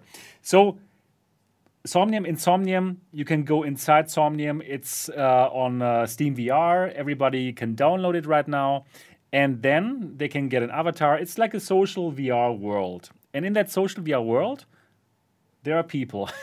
And you can meet them, you can talk with them, you can see what they've created. So you can create in Somnium. And what I can remember from our talks before, you always told me that's a big difference as compared to other social worlds like Rec Room or VR Chat, is that it's persistent, right? It's like one world.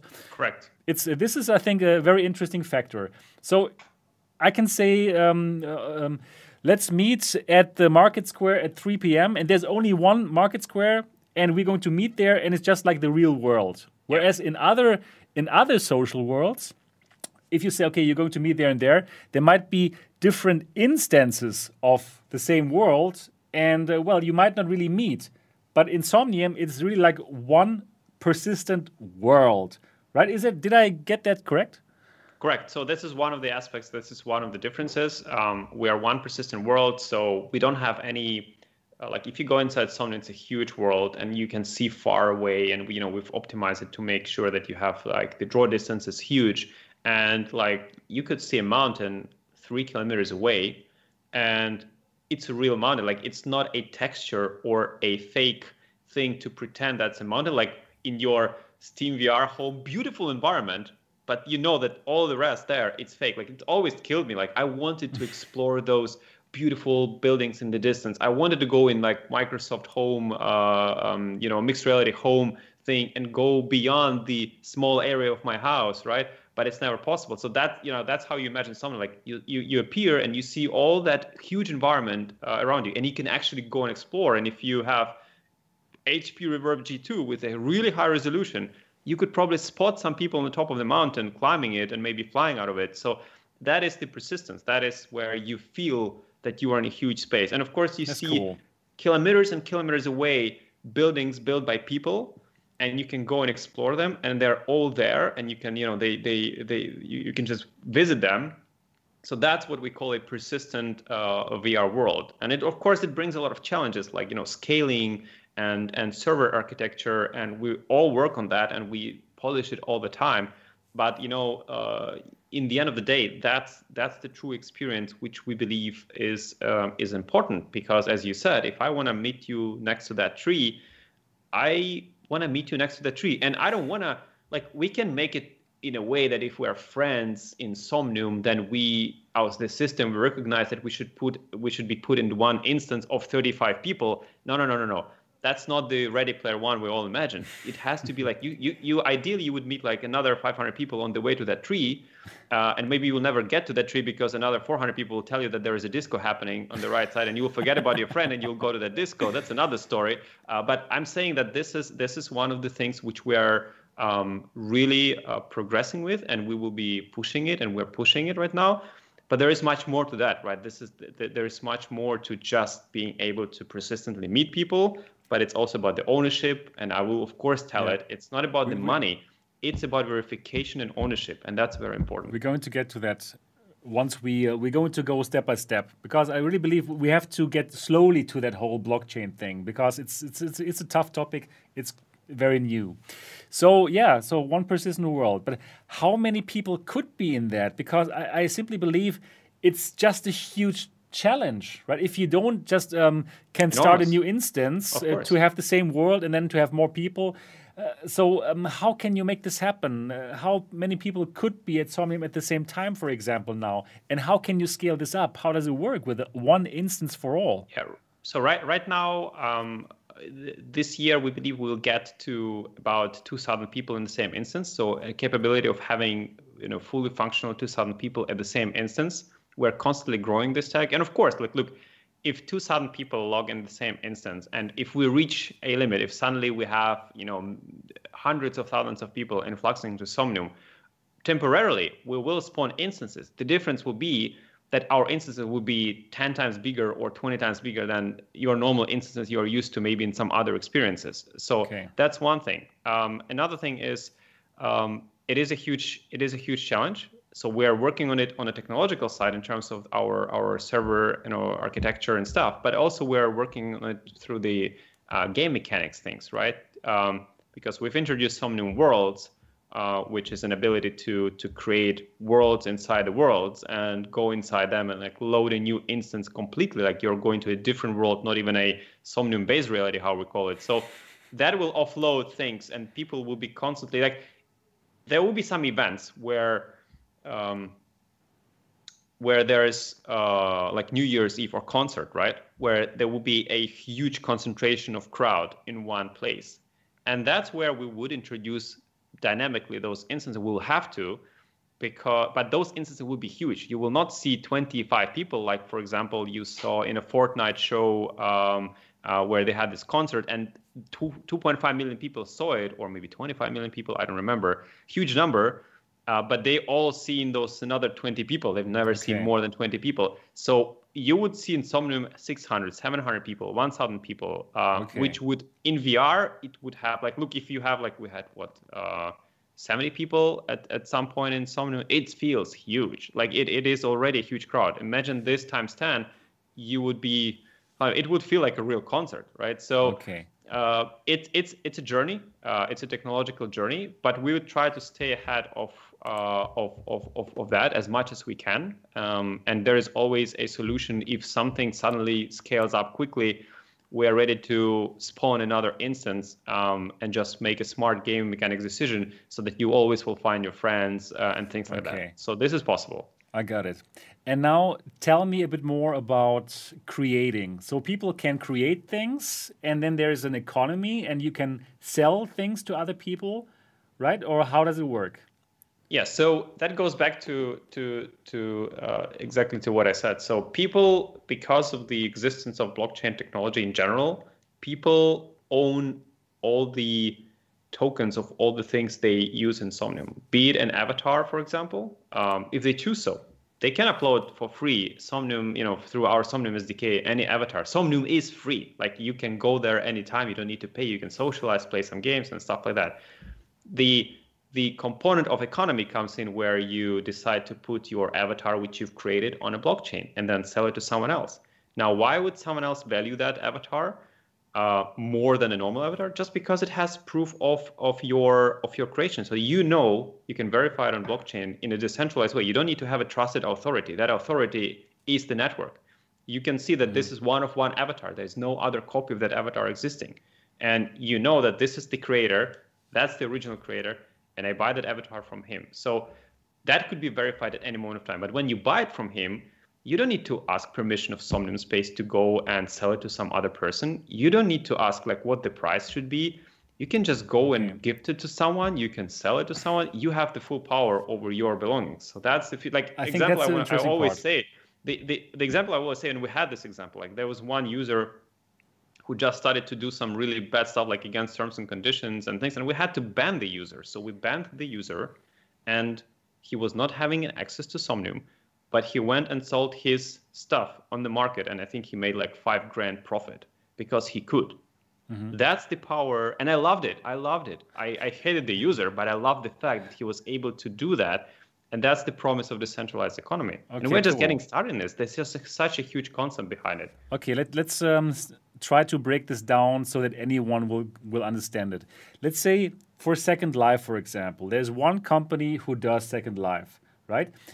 The other, like a 2D world when there was no VR yet. And it was also about economy. You could also craft things, make things, and people were like earning. It was amazing. It was amazing, right? People were earning money from making digital things, whatever backgrounds or just things. And they could sell it in this Second Life. However, they sold everything within that Second Life from the company, right? The company basically was the platform. And if you sold something, then the company would keep the tabs on these kind of things and did all the stuff. So if the company goes bankrupt, it means that your business is gone, right? That's the point. That's the one point of failure in this old how would I say, centralized way of doing business. Right? That's still everywhere. It's like this. You even have to take a few steps back. Like, this is an extreme example. What you are saying, and let's take 2 steps back. The company of like Linden Labs, the company behind Second Life, they were having so-called Linden Dollars, and Linden Dollars had so-called a regulated supply and demand. So they were kind of like regulating the exchange rate, right? And again, you as a user on the platform, you kind of have almost no saying in there, right? You and again, I loved Second Life. I played so much Second Life, you can't even imagine. But the fact is that once they grow more and more, the pressure and the every decision has such a big impact on the system that even a small thing, which you seemingly is a small decision, could have a domino effect on the whole ecosystem. And that's what is centralized thing means. So that's what when you have all the control, like who you ban, what do you allow, what is the price they are allowed to sell, whom are you allowing them to sell, can they sell to someone you don't like, is the price is this, what is the price? So all of these decisions are making an impact. And when you try to, decentralization is not done in one click. Like Somnium is not 100% decentralized experience. There is no company in the world which is 100% decentralized. It doesn't exist today. But it's going to happen, right? This is where we're going. We are taking those steps today to first decentralize an economy, then decentralize an ownership, then decentralize our server architecture. Because if suddenly, I don't know, US government doesn't like us and they say, Azure, switch them off, that's a problem. Right? You would still, like in our case, people would still have their tokens, their collectibles on the blockchain. That's great. But they would not be able to use all of them as intended, right? That's bad. So our goal as the company to grow to a certain point where we would decentralize our server architecture, where we could run no matter what. We could do this in a semi-decentralized way today. So we could run, and we probably will do it, we could run several data centers or in several data centers and cloud companies all over the world. So let's say we would run in US, would run in Europe, would run in Russia, would run in China, and would have like all the same information circulating all the time. So if US cuts it off, we can still, redirect you to Russian servers, and you would still be able to reach that your data, but with maybe a little bit worse latency. But in the end of the day, when things like Ethereum, or not Ethereum, but when servers will be as decentralized as Ethereum today, it will be beautiful, because then you will suddenly have an ability to have the company which operates by itself, so-called, right. With some governance, and that governance could be me as a CEO, or that governance could be me as CEO and a community, or completely community. Right. That's a question. Let me That's the future. So let me again step on the brake. So I do get it, but please do so. I believe that lots of people simply cannot follow it. Yeah. So let's do it slowly. So let's say I'm a Somnium user, and I am, right, and let's say I can build something. I can build my MRTV headquarter, for example. I want to do it also, and but I want to make some money. Let's say I would like to build like MRTV mugs, digital MRTV mugs, for example, right? Like little, like some fan stuff, merchandise that I could sell to other people, and people who love the channel, they could go into Somnium, buy that MRTV mug, and use it in their house or whatever. This kind of interesting idea. So for something like Second Life, I would build it, and then there would be a market in Second Life that is run by Linden Labs, by the company that runs it, and some people can buy that, and I would make some money, right? That's how I understand it. Like Linden Labs would work. All this centralized stuff works. So now, how would the same thing work in Somnium space? And why does the blockchain make a difference? Like what does it mean? Please try to explain it to people who have never heard of blockchain. Right. So thanks. It's a very easy task. So by the way, I'm reading comments here, and Garrett Blaine says, I can follow it easily. Yeah. You underestimate your community, man. No. I understand. I understand that Garrett Blaine can probably get it. Totally get it. But I want all the people to. Right below this comment, it was like, I can't. I'm lost. Yeah, exactly. So let's slowly. Right. So again, when you sell something on Second Life, Second Life creates the market, and Second Life dictates you which kind of tools and means you have to use to sell that in the first place. So Second Life could easily disable their marketplace at some certain part. Let's say Second Life hates MRTV mugs or hates mugs in general. They're just anti-Meg, right? So what they do is they say the section of mugs in Second Life will be disabled from tomorrow on. Bad luck, people. Whatever you've created is gone. You cannot sell it anymore, right? So that they can do it.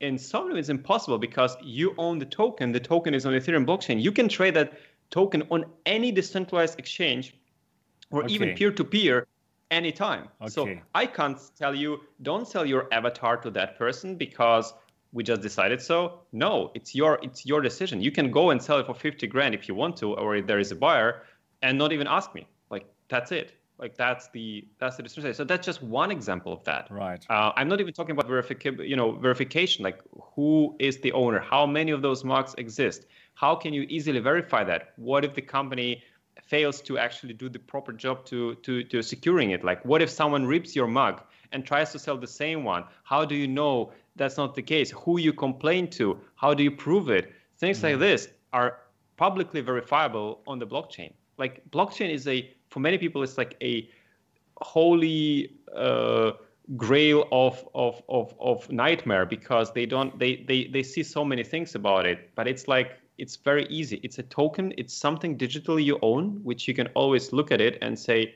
who created it? Oh, here is the entry in this database.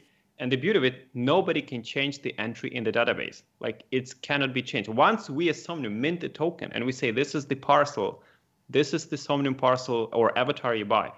We cannot go backwards and change everything about this token because it's written on the blockchain. Everybody else has a copy of it. Exactly. BBC has a really good explanation video about like when you go to the bank and you exchange money and you pay someone in the shop, like you go to a coffee shop and you buy coffee, and then that shop asks the central thing, the bank, asks, do you have enough money? And that bank can say, yes, you have, and it sends back the information, and the coffee owner says, oh, you do have, here is your coffee. But what if the bank, for whatever reason, decides to say, no, you don't have, even though you have? And we had those precedents in the past, right, where banks just said, look, it's a crisis. We just delete $100,000 from each account because we don't have enough money to pay out.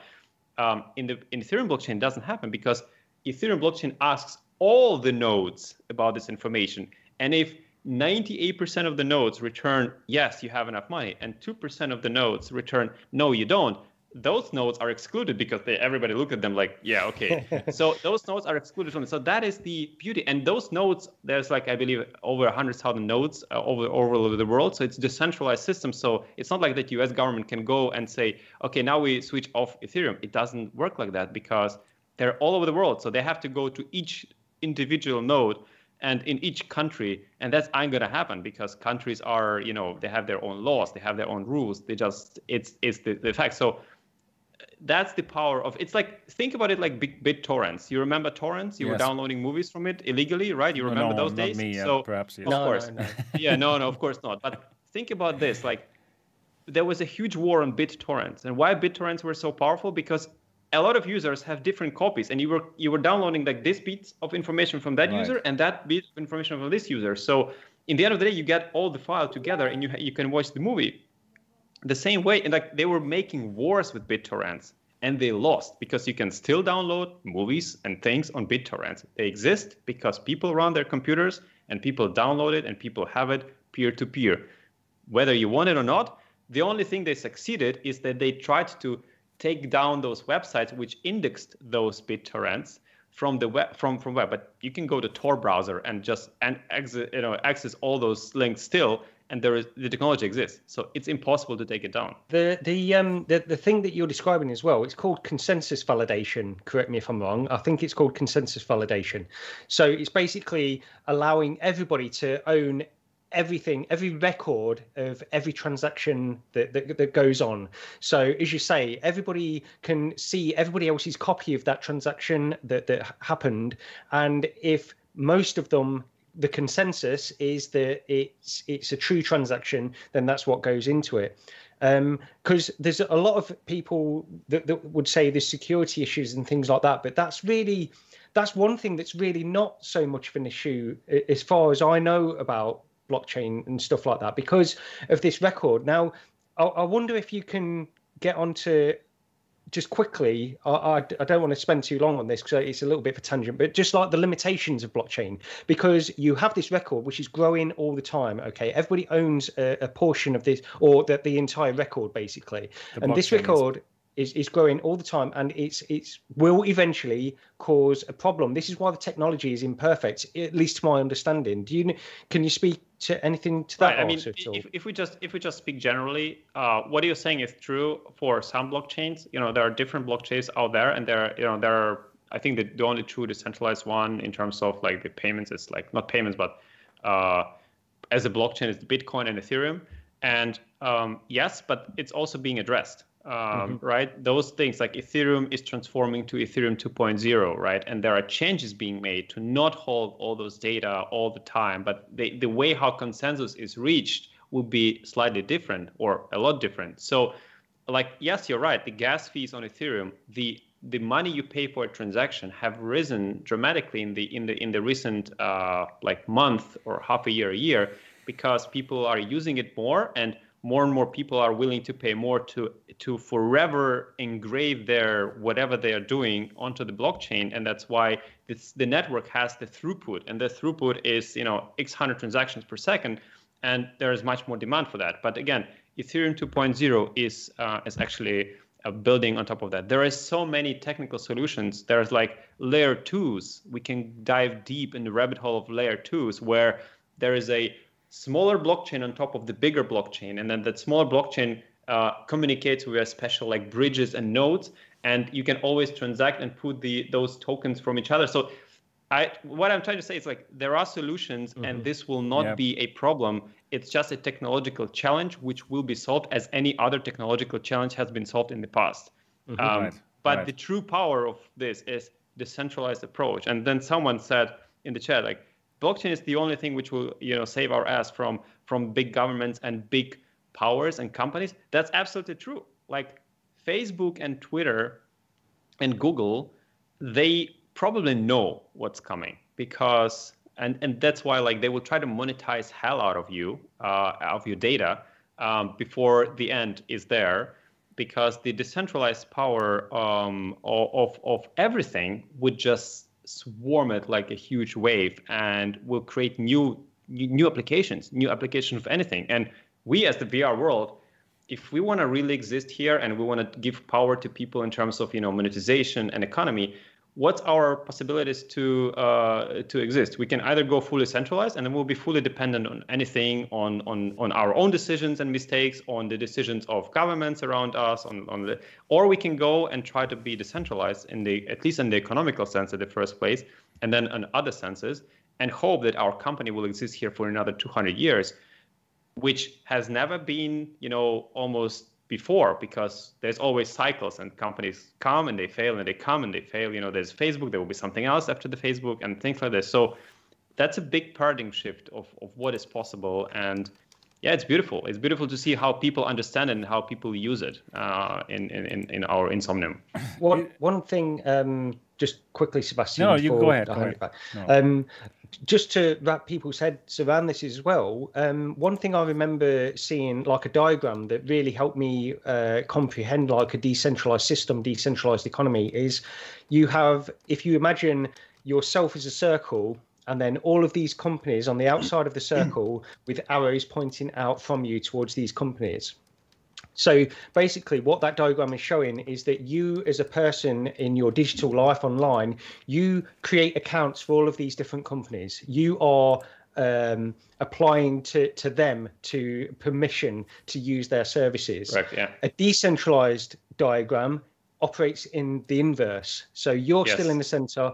The companies have arrows pointing from them to you. You carry your own sovereign basically throughout your digital life, and the companies subscribe to you. You're not subscribing to them anymore. They're subscribing to you. This is the way. It just helped me sort of comprehend a decentralized economy and digital life really. That I don't know if that helps anybody out at all. It's just something that really helped me out when I was looking into this a while ago. Yeah, it's a super, super exciting topic. And it's not so easy to understand. We're just at the very beginning out of it. Which is the beauty of it. We don't need everybody to understand it. Yeah, I know, I understand. It's fantastic that you're so early. People told me that VR is fraud in 2016 when I was studying Somnium. Like when I was thinking about Somnium in 2017, they said like, VR what?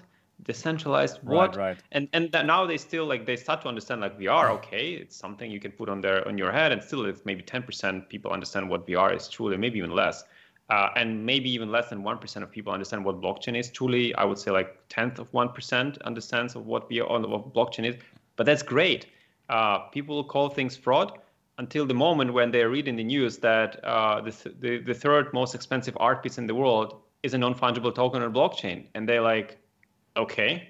And then they will call it a bubble. And then they will call it, and some is the bubble. Perhaps there is a bubble in the market, and it's always like this. But true new age applications will arise from those bubbles, from those crashes, because the technology doesn't change. Like when I say to our people, like some people ask me, like, what's the price of parcel in Somnium? Oh, that's like $25,000 per parcel and things like this.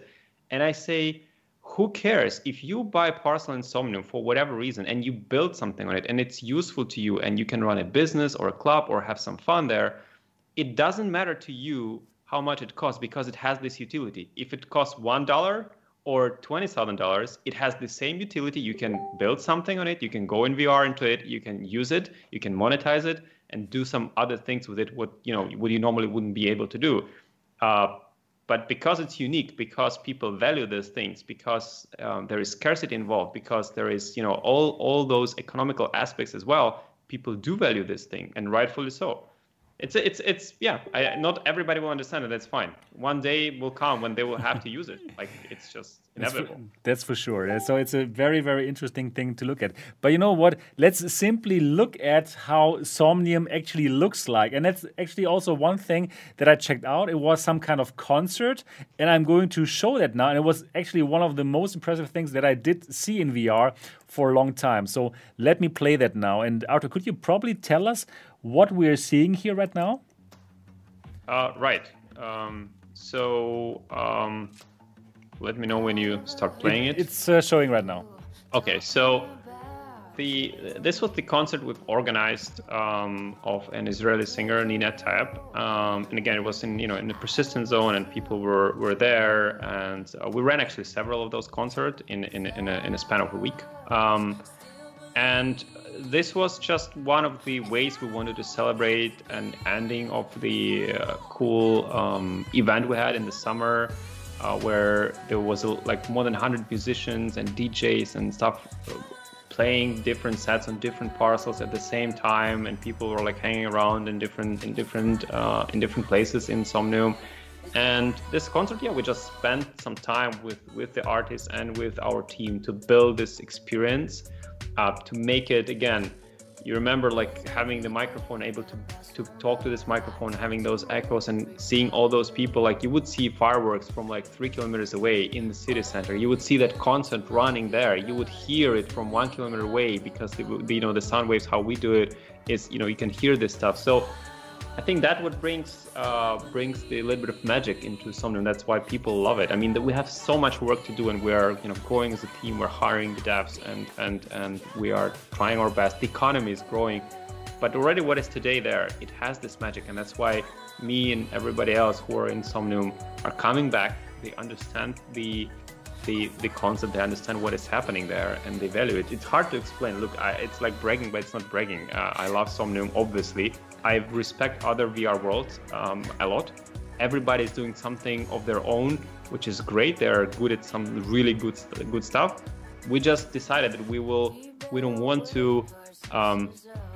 Our business model will not be user data, like never. We don't need that. Like our business model is proved on the blockchain. Like our turnover of the economy is like more than $5 million within a year. Okay, congratulations. And we don't need to mine your data and use your data in order to survive as the company. And you know it because you can see it and you can verify how much money Somnium earns because it's transparently on the blockchain. So that is, I think, a very powerful thing as well. Like the business model of collecting your data is just horrible, and this is not sustainable. And blockchain will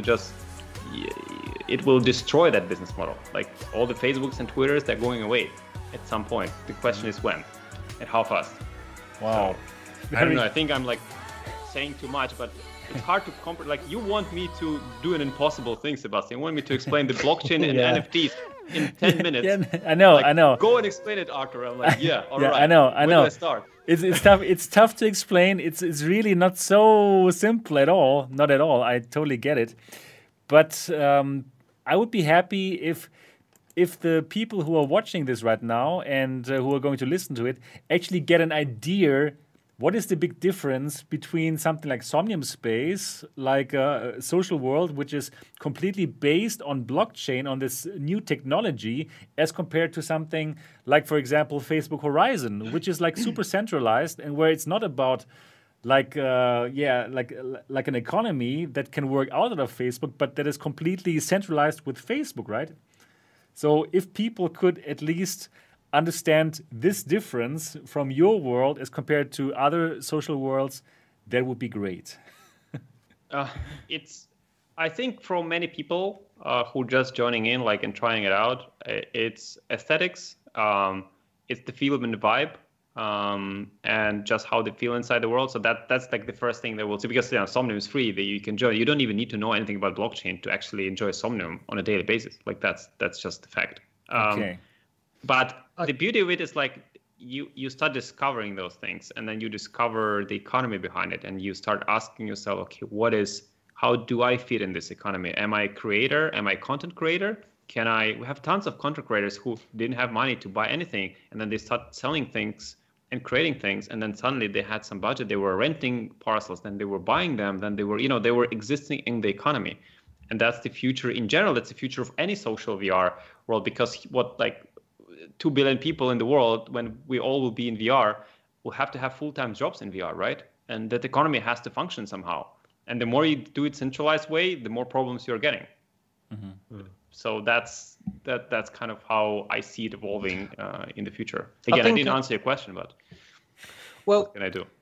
For me as well, just for me to add to that as well, somebody who is coming into this without knowing anything about the blockchain or anything like that, people like that need to go into this and they can see it for what it is on the surface level, is another way to communicate, a social way to communicate with people. But the value to me when I first looked into this is the persistence. Okay, so you mentioned this originally, but this is something that's really exciting. I don't know if we sort of glossed over it a little bit, but the actual persistence is the metaverse. This is one of the coolest things as just somebody that is a VR enthusiast. I'm going to mention my book here, The Memory Engine, because basically I have, within that book, I have these two worlds. I have a world which is governed by a Facebook kind of company, and then I have an alternate world called Refuge, which is a decentralized world. It's Somnium Space, basically, where people can go in and create things and do whatever they want, and it lives on through being a decentralized way. That's how it exists. It sounds more fun already. It works on like just volunteers, people that are passionate about that, creating things and stuff like that. I don't get into the economy side of things. But the persistence, the reason I talk about that, and why Ready Player One, the same thing. It's all about persistence, having this huge open universe, really, where everybody is intermingling with one another. And if you're creating something as close to as we can get to that today, then that's fantastic. And I think that's one of the main sort of driving incentives to get just general VR people into this stuff, because no other platform, as far as I know, has that at the moment. Maybe they do, but that's the sort of the VR kind of thing, really, that persistence of having this real, true virtual reality. Right. Yeah, it's you know, it's a very hard task to perfect, and it's very hard task to polish. But as I always say, like it's worth trying doing so, and we are at the company thankfully getting stronger, and we will be pursuing that vision as much as we can, and we will succeed, because again, technology is not sleeping, and also the smart game mechanics can take you a long way and give you this persistence as the user, and give you this Ready Player One feel, or actual reality. So I want to address something. I'm reading this comments here, and some people were saying like the power consumption of blockchains is so huge, and it's like, it reminds me, there's discussions about, but to create electricity and create batteries, you have to use some fossil fuels or things like this. And I always say, like, yeah, but to bring your like fuel to your fueling station next to your door, you burn a lot of things, like much more than that. So like, does blockchain consumes electricity and power? Of course it does. Is it much less than other? Everything you do consumes power. Like, you plug in your mobile phone, consumes power. The LED light, one LED light on your microwave consumes, like, all of those microwaves in Germany alone consumes like one coal power plant of power for like 1 week of running. So I'm just saying, like, let's not dive into these things about like, it consumes power, so it's not worth even pursuing this. Of course it is worth, because like 70% of blockchain tech is running on their renewables. So anyways, also there's proof of stake, right? So it's not consuming so much power. It's the technology. Anyways, people try to take technology today and extrapolate that into 10 years with the same state of technology, but that doesn't work like that. It never works like that. It's the mistaken, approach. You have to also do the research and development, which is coming and which is happening all the time. So if you put this in, then it's all okay. Anyways, gaming science teacher asked another question. Is Somnium Space coming to the Quest? And I believe that's a great question, and lots of people will want to know that, because that is actually what people are buying right now, right? The Quest 2. Right. So we are working on Oculus Quest standalone client. But in the end of 2020, we decided to put forward. We're still a smaller team and we're trying to grow, but so we decided to, instead of releasing the Quest standalone, we decided to make Somnium Web. So for those who don't know what Somnium Web is that every land parcel in Somnium is accessible from any device, from your mobile phone instantly, and with WebXR, and you can go in it with Quest. So if you have a Quest, just go to somniumspace.com/parcel/ any number from 1 to 5,000, go to 2701. This is my parcel. And then you go there, you load it in Oculus browser, and then you just click the VR button and you're in VR in that space, which I built, which exists in a persistent Somnium. It's 1-to-1 to persistent Somnium. So that's what we prioritized, because we realized that people wanted to share their galleries. People wanted to share their experiences instantly. They wanted to do it in any device. They wanted to click and be there. They wanted to meet there. They wanted to talk there. And Somnium Web is the perfect tool for that. So we see huge usage of Somnium Web for more than like in 2 months, 2.5 months. It has been visited more than 35,000 times, and people are using it more and more. So the growth is tremendous, and we see great responses. So we put a lot of effort into that as well, because it's a great gateway to Somnium. But we do plan to release Somnium standalone client, and rather sooner than later. It will depend on how fast we can hire and grow the team. But it's happening this year. And it's a lot of challenges because we need to do this persistent thing and all this kind of stuff. There's a lot of things happening in real time, but it's coming out. Okay, cool. I just opened my browser and I just opened Somnium Web and I just entered partial 3656 and here I am. I can look at this right now on the browser. Everybody sees it. I can walk around. And here I could also meet people right now, right? If somebody else would go there right now to this. Yeah, if someone else would. Oh, there's somebody here. Bookie. Hi, Bookie. That's so funny. There's somebody right now there. Yeah, you can talk to it. You can even turn on your camera. He will see your face. Your head becomes a TV, and you will see your webcam there. Yeah, my webcam is now in use. Don't scare the person. But that's cool. So tell me again the parcel number of your parcel. So I'm going to go there right now live. 2701. 2701. Okay. The most beautiful Somnium Space Web. Yeah, I really like this concept that you can go there with your browser, and here it is. With your mobile phone. Phone. Okay, here, join as guest. I'm clicking now, and here I am. I'm on your parcel. Now, that is really cool. So let me just walk into it So if you think about it, you can have a cardboard and a phone and click the VR button, and you will be there. Or you can go with a Quest and have a kind of a more full VR experience directly in the browser. So that's why we prioritize it over the standalone Quest client. Right, okay, as much as it's great, but cool. We said, okay, this is the this is really cool. So now I'm looking at some art here, and this is probably crypto art, NFTs. Yeah, click. This is art I own. So click on the item, and then you will see it will open the information about it, and that's a blockchain token. That's creation how you know that's of Somnium Space Artur. That is cool. Yeah, okay. That is really cool. So everybody who owns a space in Somnium. Oh, what is this? This looks cool. I'm in now. Where do I need to go? Cool. That's really easy. Yeah. That is really easy. So that is cool. So everyone can who owns some parcel or who rents a parcel can build there. You have a builder there right now, and you can build things like this. Correct. And this cool. Builders, we designed it in a way that we wanted to keep it easy for my 8-year-old son can build there, and he loves doing it. But people who know software the Blender and Unity and stuff, they feel also at home. And because we designed the controls is it you, Gary? There was a user right now walking around next to me.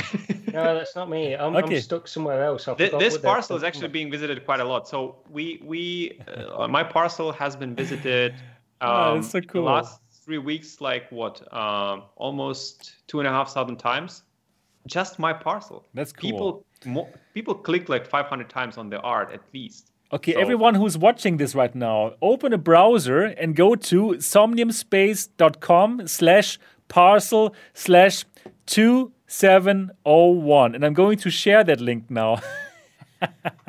Let's see if that works. Let's see how many people. Are you showing it on screen or? Yeah, I'm showing it right now. I'm showing it right now live on my screen. Wait, not now. Let me just share this here. Let's see. Okay, I'm there.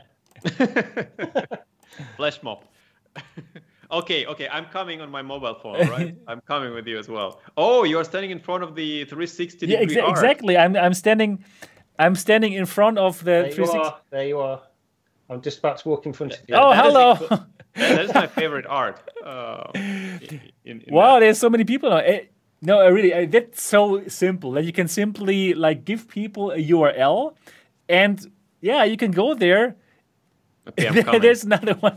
That's amazing. It's really quick as well to get in. It's quite Yeah, really. easy to That's do. cool. So, and you can transition to VR through the web then? Correct. You can, Yeah. if you have a Okay, VR headset cool. connected, you just click VR button and you are fully in VR. Yeah, Yes, WebEx okay, hard. cool. That is cool. We actually are bringing AR into this play as well, so you'll be able to place your parcel on your table. Oh, soon. look, there's so many Have it- people right now. Oh, there are a lot of people. That's That true. is so Hello. funny. Hello Oh. there. And Be actually, nice to my gallery, please. actually, we could talk with them right now if I would Yeah, of activate course. my, Just my turn on your microphone, right? and you will be able to talk. Exactly. Oh, that's so cool. And if I turn on my webcam, then yeah, they could already see me, right? But the Exactly. thing is, They will be able to see you. the thing is that that's so funny. There's more and more people going to your parcel right now. I love it. This is no good for the audio podcast, Sebastian. Yeah, you're right. You're right. This is not good for the, but it's so fun. People who are is. listening to the audio podcast right now, they have to watch the video. The video. There's Yeah. so many avatars right now in that place, and there are more and more coming. Oh, that's so funny. And I'm running it on my mobile phone with Yeah. 0 lags. And With it 0 looks lags. it looks very fluid. Like the frame rate are. looks totally Look at fine. this. And we can hold in Somniware we can hold 100 people in one instance with voice and video. Oh, that's really So- cool. That is really We cool. we all ought to put on our VR headsets right now. Yeah, exactly. Yeah, you can really do a Wow. flash mob. Now that was really simple, right? To get people into the same VR spot. That's why we prioritize this over Okay. over Quest standalone, because we saw that this is really needed. People want to share their creations instantly. Right. That was Oh. very important for us to deliver. So we Man, said, that is kind of magical. So basically, what I could do, I could build my MRTV headquarter, right? I could do a show from my VR headquarter, and I could simply share that link, that Somnium web link, Yeah. with the stream, and then Yeah. they could totally drop by with their browser, Exactly. with their mobile phone, Exactly. or with their Quest. yeah. Wow. Okay. on I their like parcel, it. on their creation. So you could have This is MRTV cool. headquarters on your parcel and actually host people there and let them enjoy Oh, it. Like look! it's- There's somebody who has turned on their webcam, and I can see him. Yeah. Oh my God, this is so funny. Hello Oh, wow, there. Yeah, hello. Oh my God, this is amazing. So I can let me see, go there. and he has hello there. Yeah, and he's winking right now. So He's waving. For all the people who are now Wow. on the audio podcast, this is pretty amazing. You have to look this up. So there's one user, he's standing in front of me right now. He has turned on his webcam, and he has a big television now on his head, and on this television you can see his webcam. Oh my God, what an amazing idea is this. I am totally shocked right now how amazing this is. I'm coming. I want to watch. I now want to see that person, so I'm coming there. Wait, that person, please don't go anywhere. I'm coming. If we Okay, switch I- on our webcams on here, it will override. We won't be able Let's to. do it. Let's do it. Let's I switch don't on. think it will go on Skype then, will it? That's the problem. I think No, it's- it won't go on Skype. It's okay. Ah, I see the person. It's Cool. but my webcam is taken by Skype right now. So I don't- Yeah.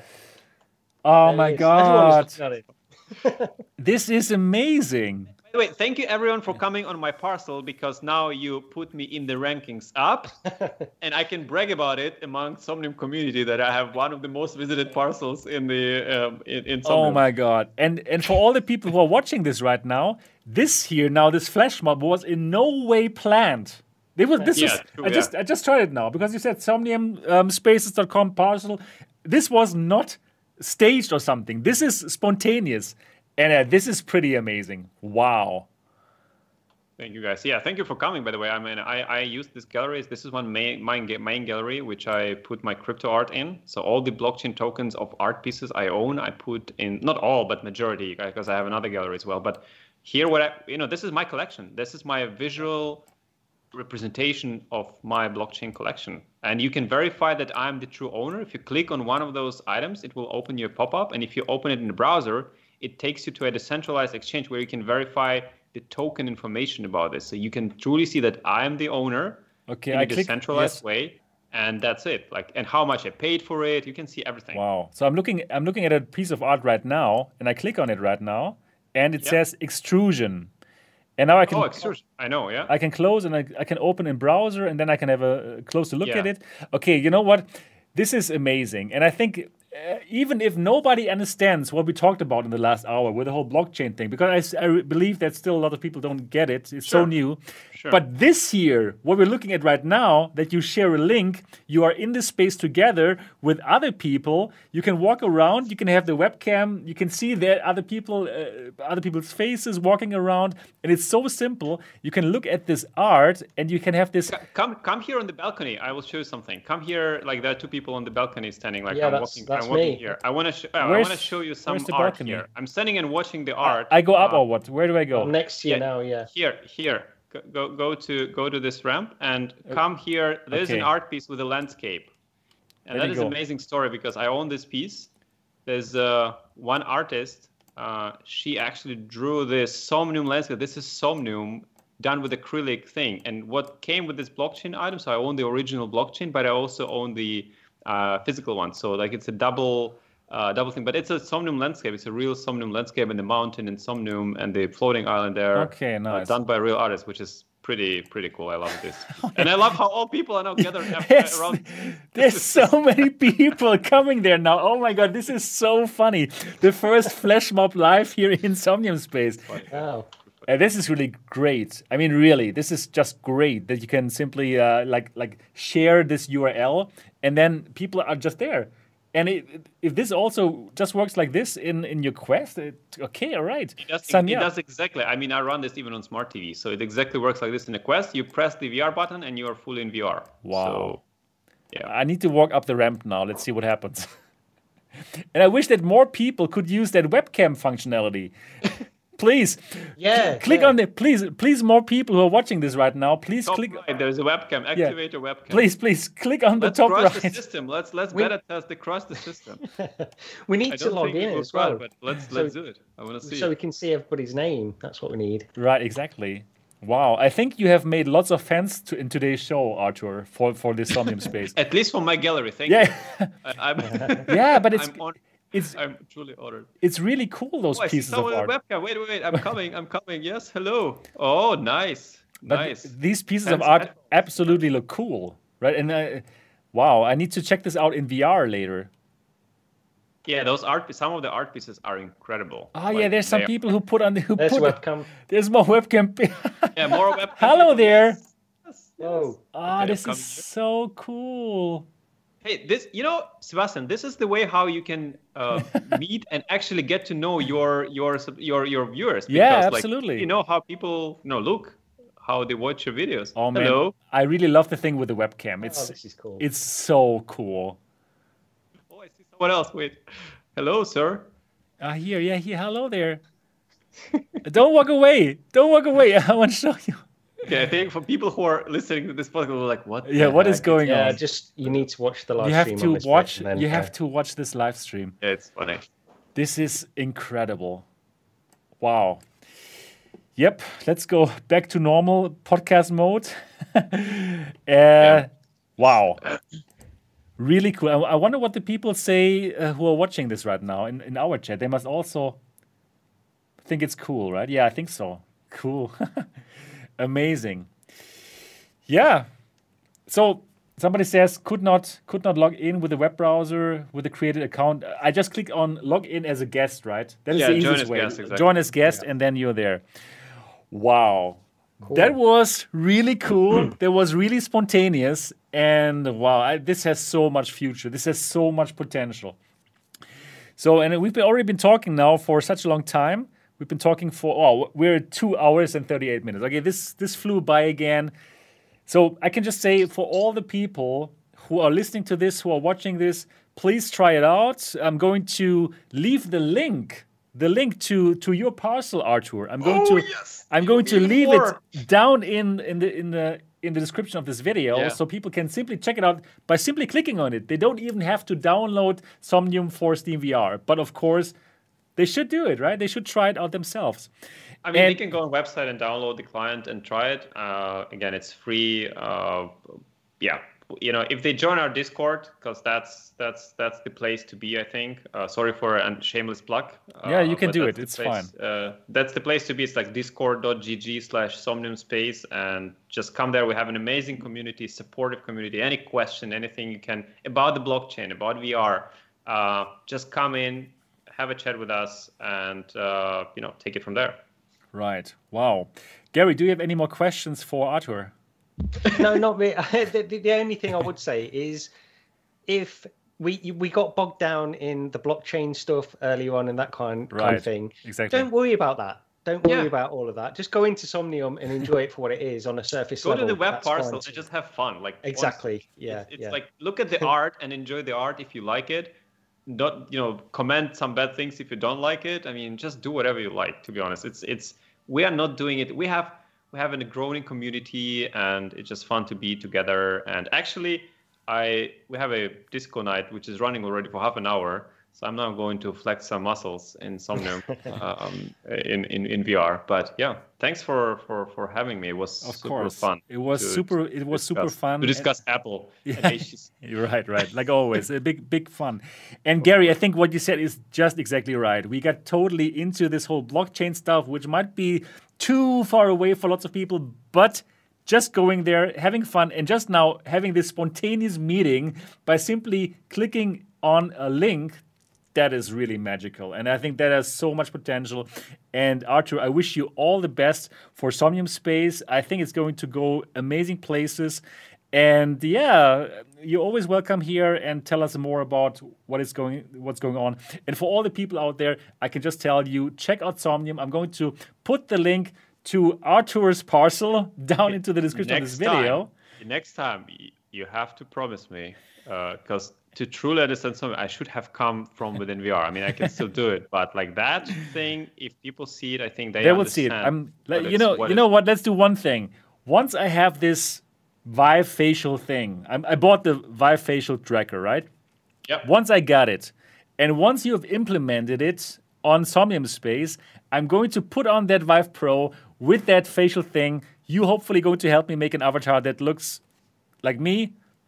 And then we're going to have another. I think it looks so handsome as you, but okay. I didn't want to say that, but if you say it, so then once that is happening, we're going to meet in Somnium Space, and we're going to have another interview about that. Okay?